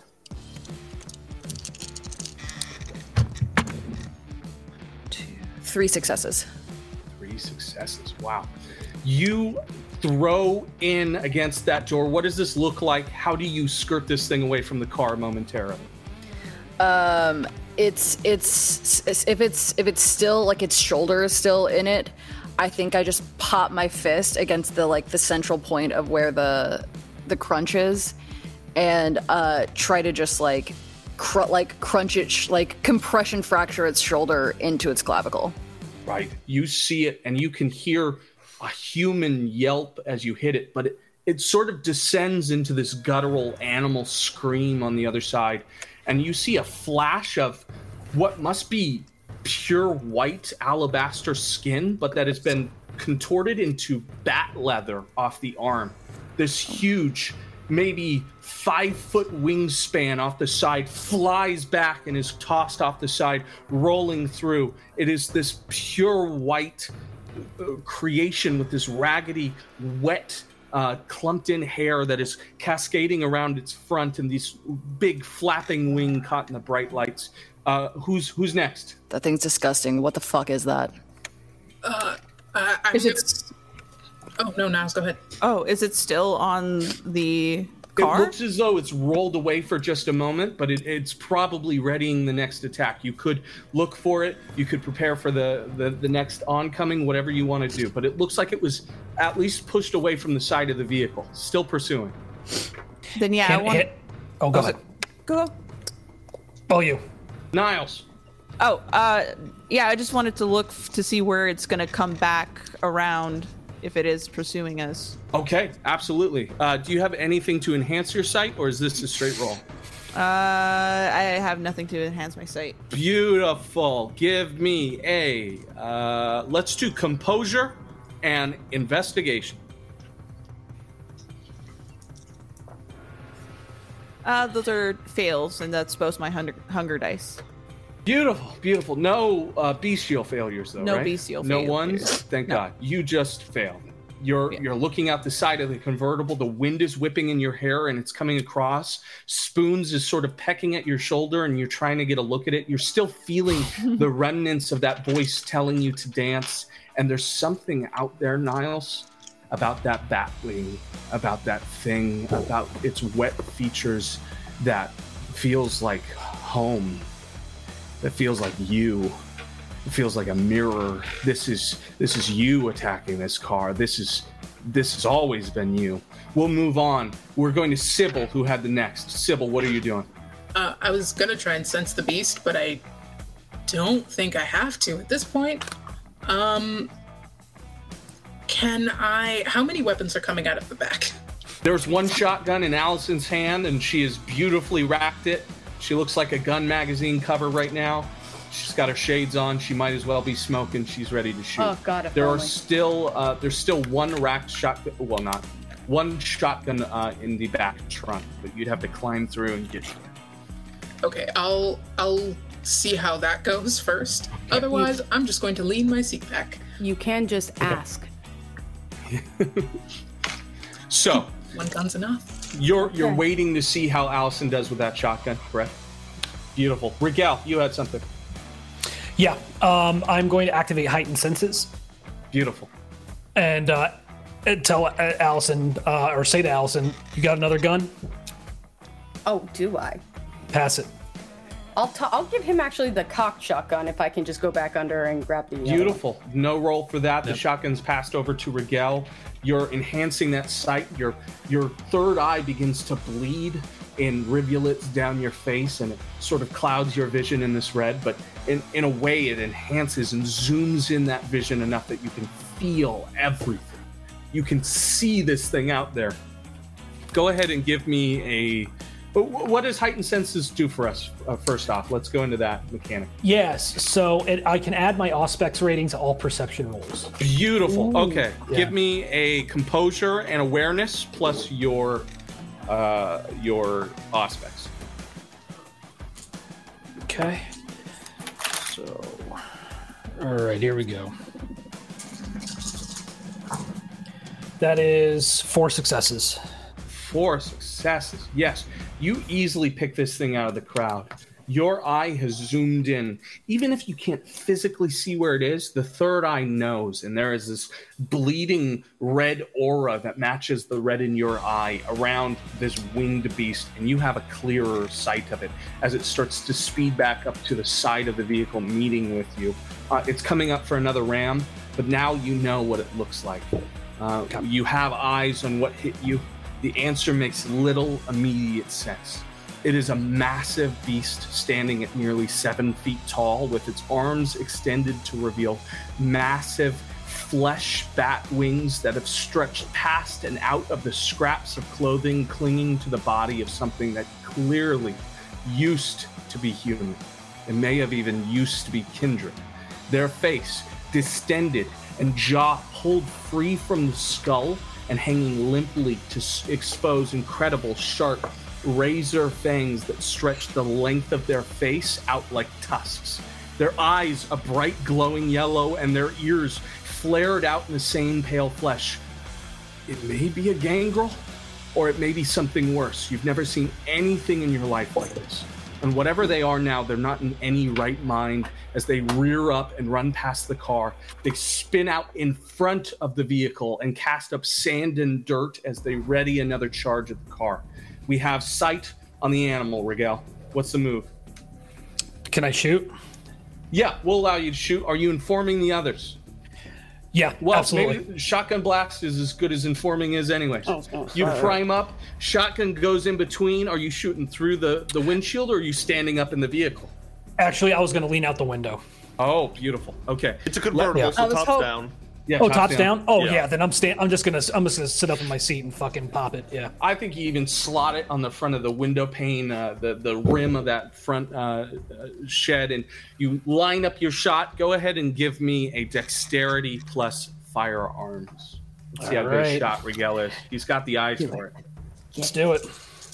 I believe. That is Yeah, 3 now you're successes. getting into the 2 successes? 3. gospel. 3 successes. Beautiful. You body this thing as you can see the shoulder blade become exposed as the shell rocks it off the side, and you can see the wing fly back and become fully extended. You can see that it's been through something. It's holed through on the bat leather that forms its flying wings, and it is screeching in pain. It is crying from the eyes and looks desperate, afraid more than anything else. But after it's been rocked back, it comes in and makes an attack at the car. Burroughs, could I get a response? What are you doing in response as this thing charges through to you? Well, I want to say that could I use brawl in the sense that I would probably want to assist it in getting it off the road by hitting it with the Okay. car. I wonder if I could use a brawl plus dexterity or something since I'm actively trying to hit it. How about this? Let's make this physical, but in a drive sense. Could we do strength and drive? Sure. Perfect. That works for me. Here we go. 1 success. Beautiful. One success as you whip around and you crash into this thing. You negate some damage to the front of the car with that. And as it comes through, it collides onto the top of it, but is wedged on the left headlight, basically. Oh shit! So it is gripped onto the car, has on the not driver's damaged. side headlight, it's basically now holding. Yeah, on. right in front of you, basically, and it is. Am I still clawed- driving, or has it stopped us? Still driving. Has Okay. not stopped us. You managed to keep us going. There's no damage to the car yet. Just cosmetic peels into Baby Blue. She's definitely going to need some detailing work. I think but we it- chose the wrong road. It pulls through and starts to climb up. We go to Enoch. Enoch, any actions? Yeah, everyone else seems to have this pretty much on lock, so I'm just gonna take my little field notes notebook out of my lapel and just start taking notes about the creature and what's going on, because I'm curious about it. What does this look like for Enoch to take notes? He's a very interesting guy. Yeah, it's like obsessive, so he's like really like hyper fixated on the notes. His handwriting looks it's worse than a doctor's. No one could possibly read it but him, and he's just alternating between manically scribbling in the notebook and looking up at the thing, observing it for a second, and then scribbling down some more stuff. I love this. Let me get a composure and science, or occult if that's higher, on tracking the anatomy of this beast and everything you can remember for later. Composure and science is 5d10. Nice. 3 successes. 3 successes. You managed to get a lot of the detail on this thing. You're speaking out the words and making them real, and your mind works in such a way that you are able to capture anything your eyes can set on. And it is no joke. Before long, you have 4 pages of detailed, mass written notes on this thing that you could take home. This is filling out your journal as you're going along. You managed to stay composed in this moment, even though certain death is hanging off the front fender of your town car. Moving from there, are there any other actions before we go around back to the top here? No, beautiful. Okay, so this thing is going to try and make a crawl up to you, Burroughs. It is leeching these big, massive talons into the side of the car, and you can see the bat wings start to sweep in as the only illumination is blocked halfway by this thing crawling up to you. It is going to try and make a grip through the front of your windshield at you. Is there any reaction to this for your turn, or would you like to save that for your action? No, if I could use something, I have the discipline of presence. Could I attempt to get this thing to freeze long enough for my allies to shoot at it? Hell yeah, baby. Maybe you'll cause it to pause. Let's go for it. I'll try to, just say like, chill, baby, be cool. And I just want to see if I can freeze it. I got 2 points of presence. Bless you. Okay. So go ahead and put those 2 points up against, let's call this charisma and persuasion. 3, okay, another 2, that's a lot. So I need to just replace 2 of these die with my hunger die. That's 4 successes. Okay, 4 successes, wow. All right, it is going to roll in response, to which it takes a look at you, and for a moment you can see the person behind whatever this was. You can see someone crying out for help. It's Lydia, it's Jimmy, it's Father, it's every human being you've seen on the side of the road. It's someone trapped in whatever they are now, and they are begging to get out. And for just that moment, as you offer that small reprieve, be cool, she's cool, but only for a moment that lasts within a millisecond before it's back against you. Enough for a distracted swipe against you. For you, it does not break the windshield, but it climbs in through the top and swipes in against your left arm. You're going to take 2 points of aggravated damage. Okay. Oh. I'm okay. Tell me I'm next. Probably just like tore open my chest. We'll go to open call. Is there anyone that wants to react as Burroughs stops this thing? Yeah, let's go to Allison. Allison, let's go. You're grabbing the other shotgun? I already have the other shotgun. I'm standing up. Enoch, hold me like as a seatbelt so I don't fall. And because it's point blank, stick the thing like literally barrel to head and pull. Absolutely. Let me get a dexterity plus firearms. Let's see if you can keep a steady shot. It's a wild mess inside this car as Burroughs is hit and the car starts to skid again. Enoch is holding you tight like he always does. You prime that shotgun, rack it right up against the forehead, and let's see it. Dexterity firearms. Okay, I got 1 pass. Yeah, 1 pass and 1 fail. 1 pass, One fail. Okay, so you fire in at this thing's skull and it clips through the side and off the ear, shedding this huge extended out bad ear. And it has holed through, but it stares at you, unaffected, ready to take out the next one. Let's go to someone else. Anyone else? Actions in the car. Niles. Yeah, I want to like get by Allison, but I just want to get over the top of the windshield and try to use vicissitude to try to like compact the monster's like joints of its fingers together so it can't grip onto the sides of the window anymore, so it will slip off the side of it. I love that. Let me get vicissitude and composure together. That is Monster arthritis. Yeah. That's slick. Respect. Is that in composure? Yes. Gotta keep cool. It'll be cool. I got 1 success. One success. Okay, you manage to get one of those hands to form over against it. And you can see as the hand begins to web and then form and become that same metastasized flesh, but in its own alabaster white. And it stares down as it loses grip off that one and begins to flail from the car. It looks like it's struggling to keep on, but it has one grip still on the front fender of Baby Blue. What are we doing to save Baby Blue? Who's next? I'll see that that's successful and try it with the last claw. Beautiful. All right, Sybil, what are you doing to that last claw? I'm just gonna, like, brute strength, like, try to lift it off of Baby Blue. Is there anything you're doing to assist that brute strength?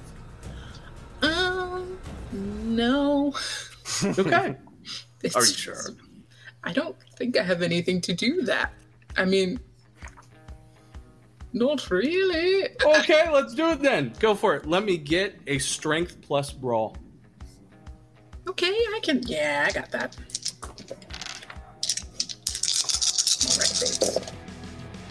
All right, babes. 1, 2, 3, 4 successes. Beautiful.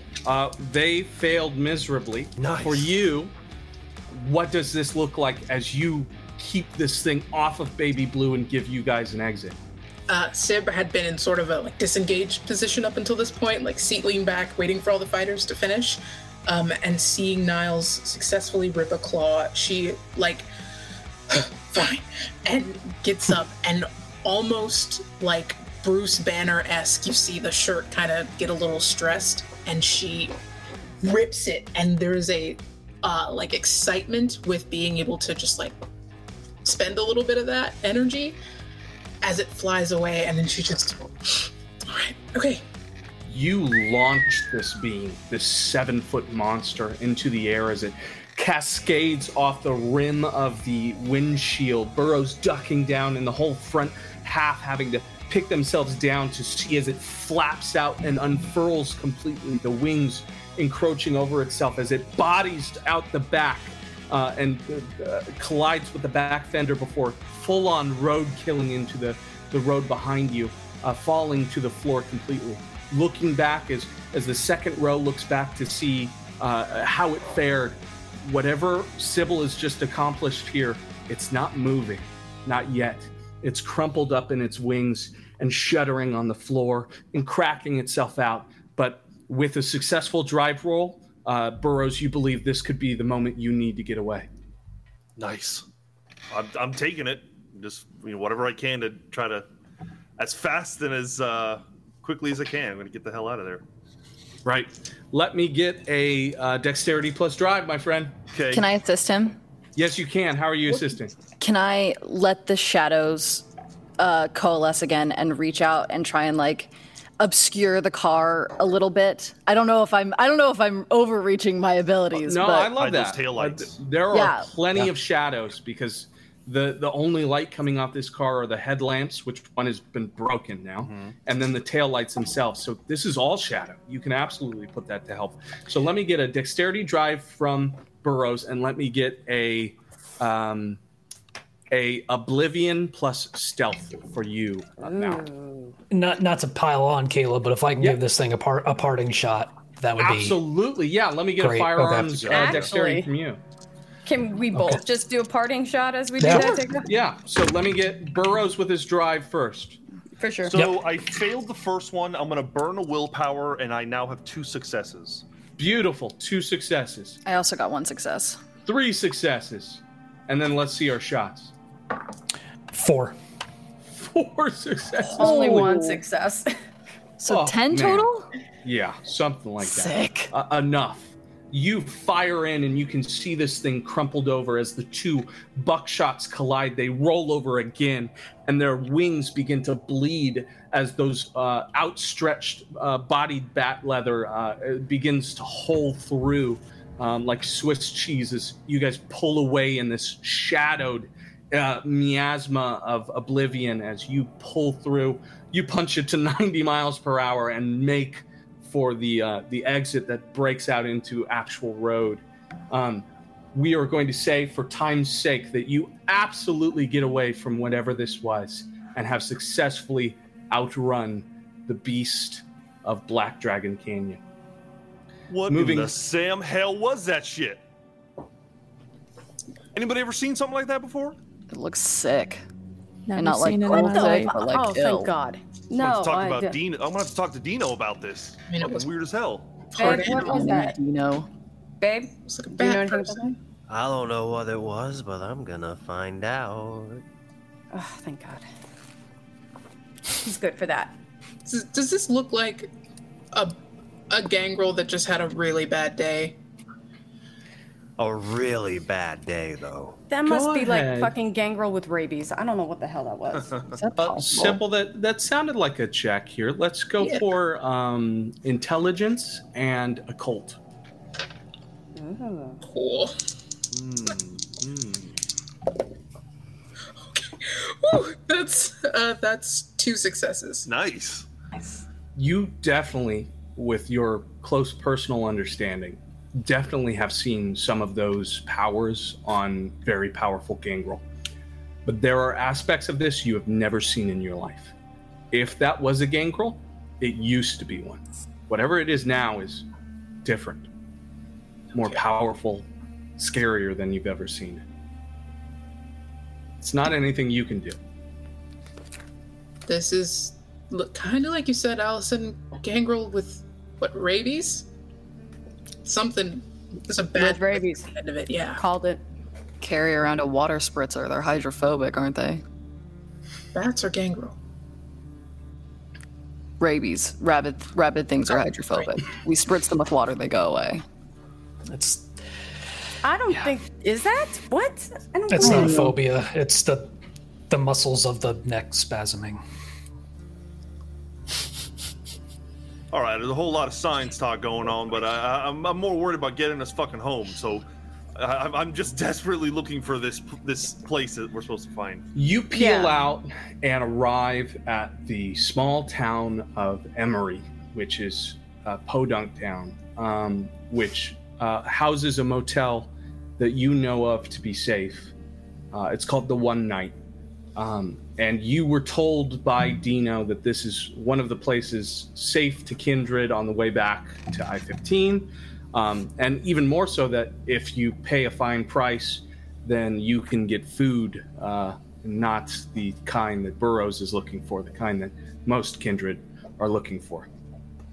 Well, we didn't pay full price, so I think we'll pull in. And as everyone is filing out, Burroughs will look at his car and just shake his head and be like, Casey's gonna kill me, man. I'll tap his side and be like, "You're fucked," and just walk by. Sorry about that, though. Is it like a motel? Does it seem like we could take our own rooms or something? Yes, it is absolutely a motel. It's like one of those like rectangle, 3 rectangles together sort of layouts where you've got 3 stories of rooms, all of them separate from themselves. You get your key from the auxiliary building, and then you're free to pick whatever shitty room you'd like to stay in, whatever roaches you'd like. The person at the front almost looks expectant to see you, Burroughs, and slides you room keys, 3 of them. Now, I'll say this. We're all welcome to stay where we like. We got 3 rooms, but let's remember what the hell just happened about 5 minutes ago. So I'd maybe recommend we are together tonight, huh? Maybe keep a watch out? I think that's actually very reasonable. Sure. I haven't had any say in anything so far. Why would I start now? Well, you got to say now. point. You got to say now. You can stay with us, or you can stay in the random room. Can we Okay. trust him not to run? Safety in numbers, I say. Fine. Fair And you point. can turn the lights off. It'll be really fun, I'm sure. All right, so I'll- I would not recommend turning the lights off with us. Unless you would like to. Gross. Actually, I will not be sleeping wherever those 2 fuckers are sleeping. That's disgusting. Actually, give me one of those keys. Anyone Yeah. who wants to join me away from these creepy shits, fine. all right, they get their own room. We're going to our own room. That sounds Very wise of you. safer. There is one individual in the lobby alongside all of you that is getting coffee from one of the instant coffee machines, the sort of vending machines off the side with these big open windows that look out on the property. And they do kind of give you guys a peculiar look as you're walking out the building and discussing all this. And it's clear that it's been impressed upon them that you all are a very interesting group. He's an old silver-foxed gentleman with a gray beard and slick-backed perfect white hair. And he just sort of glances at all of you, sips his coffee, and he leaves through. As he Niles leaves, is gonna though, wave Wait, at him. wait. if we lock eyes, can I do like awe on him for my Sure. presence? absolutely you can. Okay, I can see you. I can see you just rolling your, just looking, just waving, like as I wave by. Good evening to all of you. You guys have a good night. And I'm he goes directly off. behind Allison doing the exact opposite. He does wave off to Niles too, who gave him the courtesy. But he does, Fuck. as he's leaving, he looks back and takes a second glance at Allison, and just for a moment, sort of furrows his brow and scratches at his beard, considering her, and just sort of transfixed in that moment, along with her. I wrap my arms around Allison's shoulder and say, "Are you looking at something, buddy?" Oh, no, not at all. I was just, you're all good-looking people. You have a good night. And he goes, and before he does, he looks to a beeper off his side. He goes, oh, shit. And he goes off into the parking lot. A fucking beeper? What the fuck? Could I tell that these 2 folks that we've interacted with so far are humans? Yes, so Smell the mortal behind the bar, or behind the sort of receptionist desk, is absolutely human. You do get the sense that someone has been feeding her. She is got a healthy glow for someone of her considerable age. She's maybe in her 80s, but looks like she's been 80 for a long time, would be your guess. She has very clear, powerful skin. And she seems to hang on each of your words, almost like a mosquito might around a fresh body, right?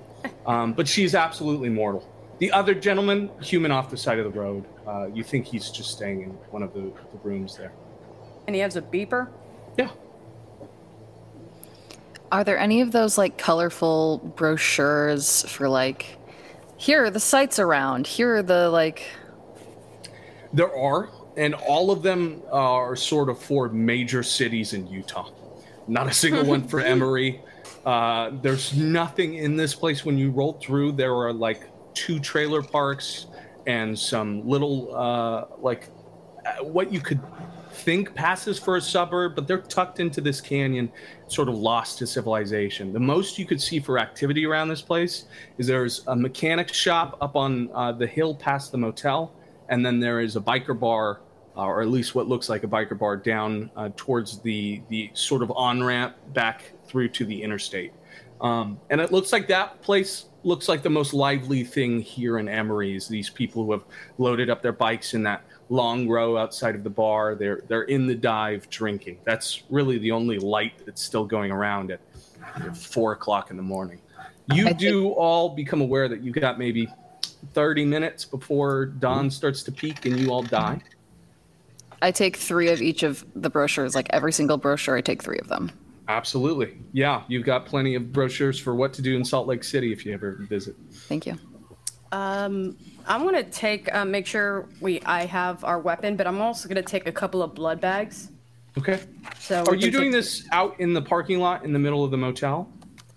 I'm gonna try to be subtle. Like I wouldn't like go walk around with this thing. I'm gonna like put it up my back. Go straight to the room. Like straight up, like I'll hide the shotgun in the back of my shirt in the ass pocket, like just slip it in there. Oh yeah, pocket a shotgun. Not like it's hidden under, not ass pocket, like you're sticking it in the pants. In like between I'm your hiding. cheeks, you've got the... Yeah, between the clothes, guys. I'm hiding. Like I'm Wonder subtle. Woman. Yeah. This is a kindred-friendly place. You know that you can be a little less guarded here. It is still a little worrying to you to bring out the shotgun and Kevlar from the baby blue, which has clearly been mauled by a bear or something to passerbys. But you manage to do so, and you take it back up to your room. I'm not going to make you roll for that. I'm assuming everyone is going back to their rooms for the night? Yeah. I have to say, maybe the last thing we do here, but some of you are very I do have hungry. one bit. I want everyone to finish, but I have one bit of business left. Okay. Yeah. Some of you are very hungry. Are there any attempts made? Do I have time to try to find some local wildlife? Yeah, absolutely. Before you go to sleep tonight, you're going to go back out into the wilderness. You got about 15 minutes. You got to hope that something's behind the motel, basically. Yeah. Okay. Go ahead and give me... No dogs. Give me a survival plus wits, and let's see what you can find out there. Vegans can't be choosers, Vince. You're right. You're right. All right. Okay. Sorry. That is 2 successes. See. You find along the chain link fence that sort of scopes out the trash area behind this motel, behind the one night where it stinks of filth and shit. It seems that someone's been living back here, and it's just a wretched place to be in. But this is usually where you eat, especially in a city.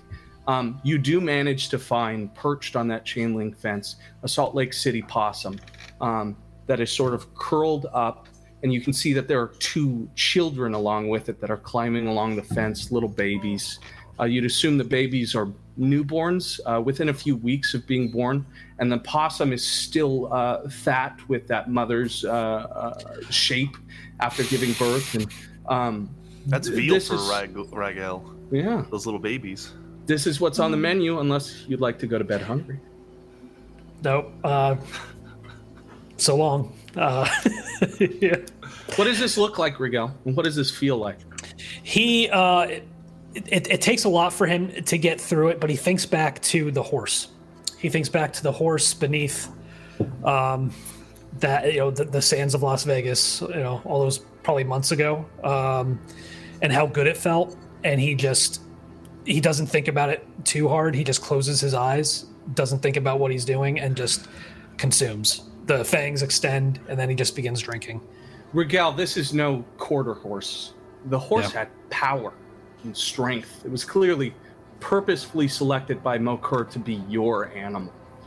This possum tastes of shit, of filth, of a scavenger's life, of something that is not ate well, and now neither are you.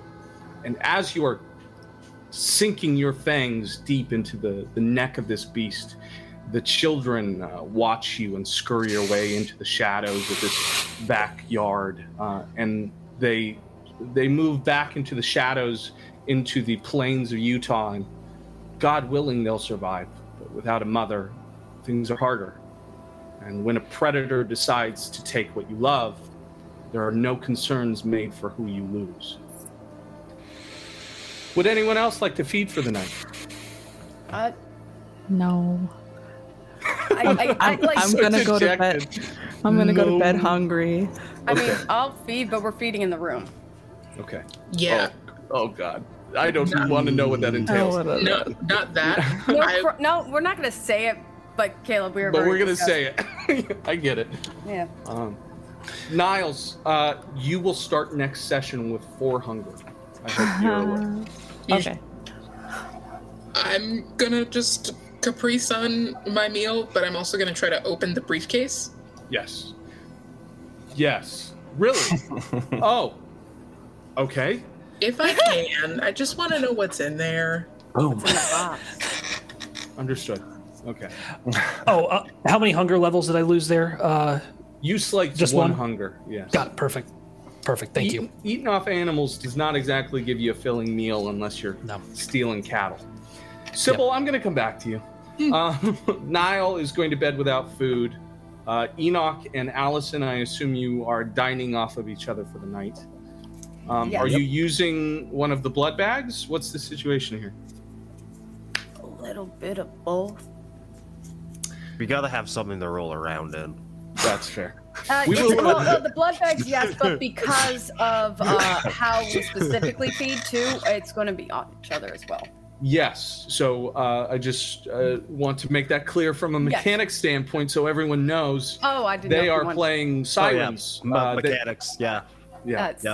Well, Siren, Osiris. It's energy and physicality. Enoch can only feed during intercourse. Yep. Yeah. And Allison can only feed from a fan. Or energy, like energy vampire. It's a good thing they're both their number one fans. Exactly. So we'll say that you expend 2 blood bags during whatever the fuck that room looks like after that. Yeah. I assume a maid is very upset the next day. God damn. They're out some sheets. They're for sure. burning the sheets. They're gonna have to get a new mattress. Okay. It ain't pretty. Mal Burrows, are we feeding? Mal, what are you doing? I already ate one of the blood bags. Yeah, so you're good I'm for the night? Or I'm not good, but I'm fine. Okay. Burrows. Burrows refuses to feed outside of what he's used to, so he is going to resist. I'll go up by 1 in hunger. Okay. And, as everyone kind of files in, I know I've got a couple of minutes left. I'm just looking out. I see just the beginning of the light begin, just the blue beginning to appear in the sky, and I just can't go a day without it. So he kind of leans himself against a post, and he can feel the tear in his shirt, the tear in his chest, and he says,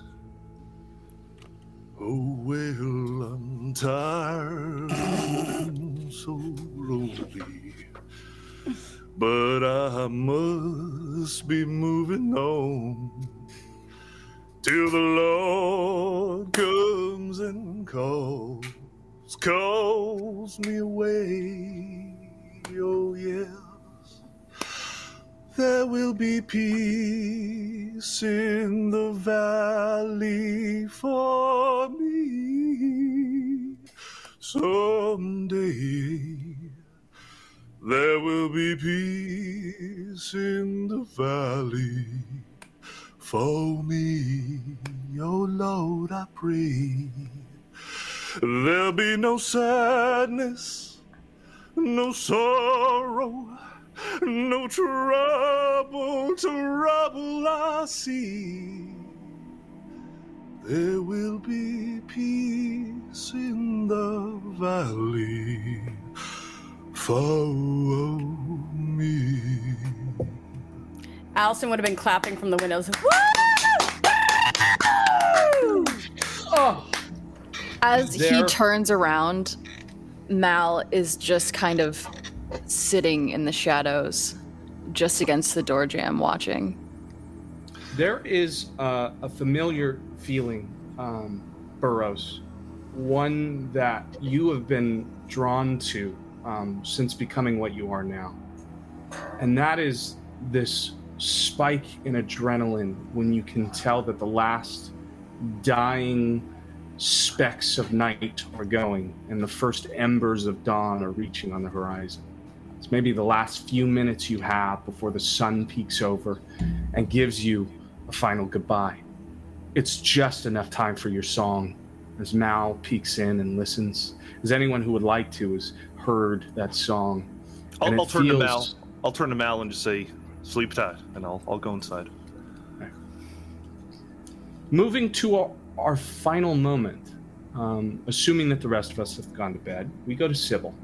Sybil, you've had your Capri Sun. Mm-hmm. You're now looking down at the briefcase. It is a simple affair. Those silver aluminum casings with the sort of ribbed edges so that it's comfortable for travel.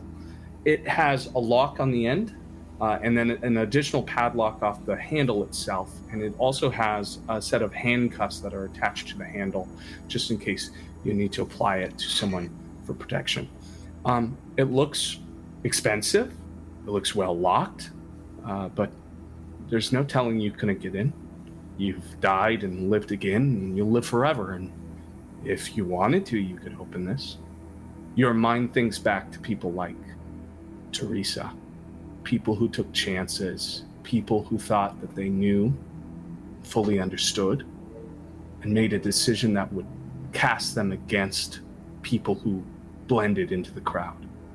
You think that maybe with the turn of a few locks and the key on the other side, you could be like her, or you could be like anybody. You could be like Grant. What's the plan? If I'm convinced there's a way to open this without being caught, then I will open it. You think that if you could manage to pick the lock correctly, you could do so in such a way that it would seem as though it was opened correctly. Just depends on how well you think you could lockpick. Do it. I know. I'm gonna do it. I think we got in a fight. And I can, as I do with most things, blame the Second Inquisition. Fuck yeah. Let me get, we'll call this dexterity and larceny. Nice. I forget there's that skill. Great. Great. And now that I've fed, my hunger's back down to 1, yeah? Mm-hmm. Bless the Lord. Alrighty. Love willpower. Great, that's 1 success. You cannot open this lock. Unfortunately, you do not gain access. But with 1 success, there's no clear sign of your entry either. In fact, you could probably try it again. I will. Oh.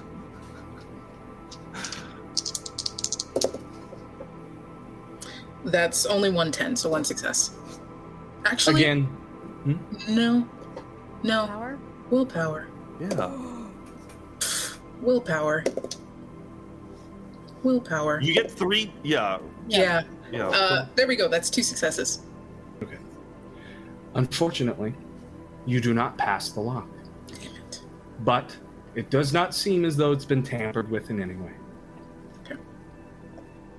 For now, you'll have to wonder what's on the other side.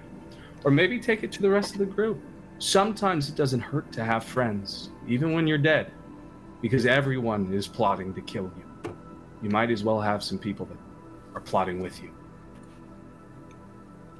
As sun begins to dawn over the small town of Emory, just a few hours away from Las Vegas, we are ending our first session, our first chapter of Las Vegas by Night. Wow. We will meet up with all of you 2 weeks from now. Thank you all very much. All my friends are dead. All my friends are dead. Twice now, all your friends are dead. Yeah. Thank you guys so much for being here. I had an absolute blast. What a running great this. first session, Caleb. Thank you. I'm excited. This was Ooh.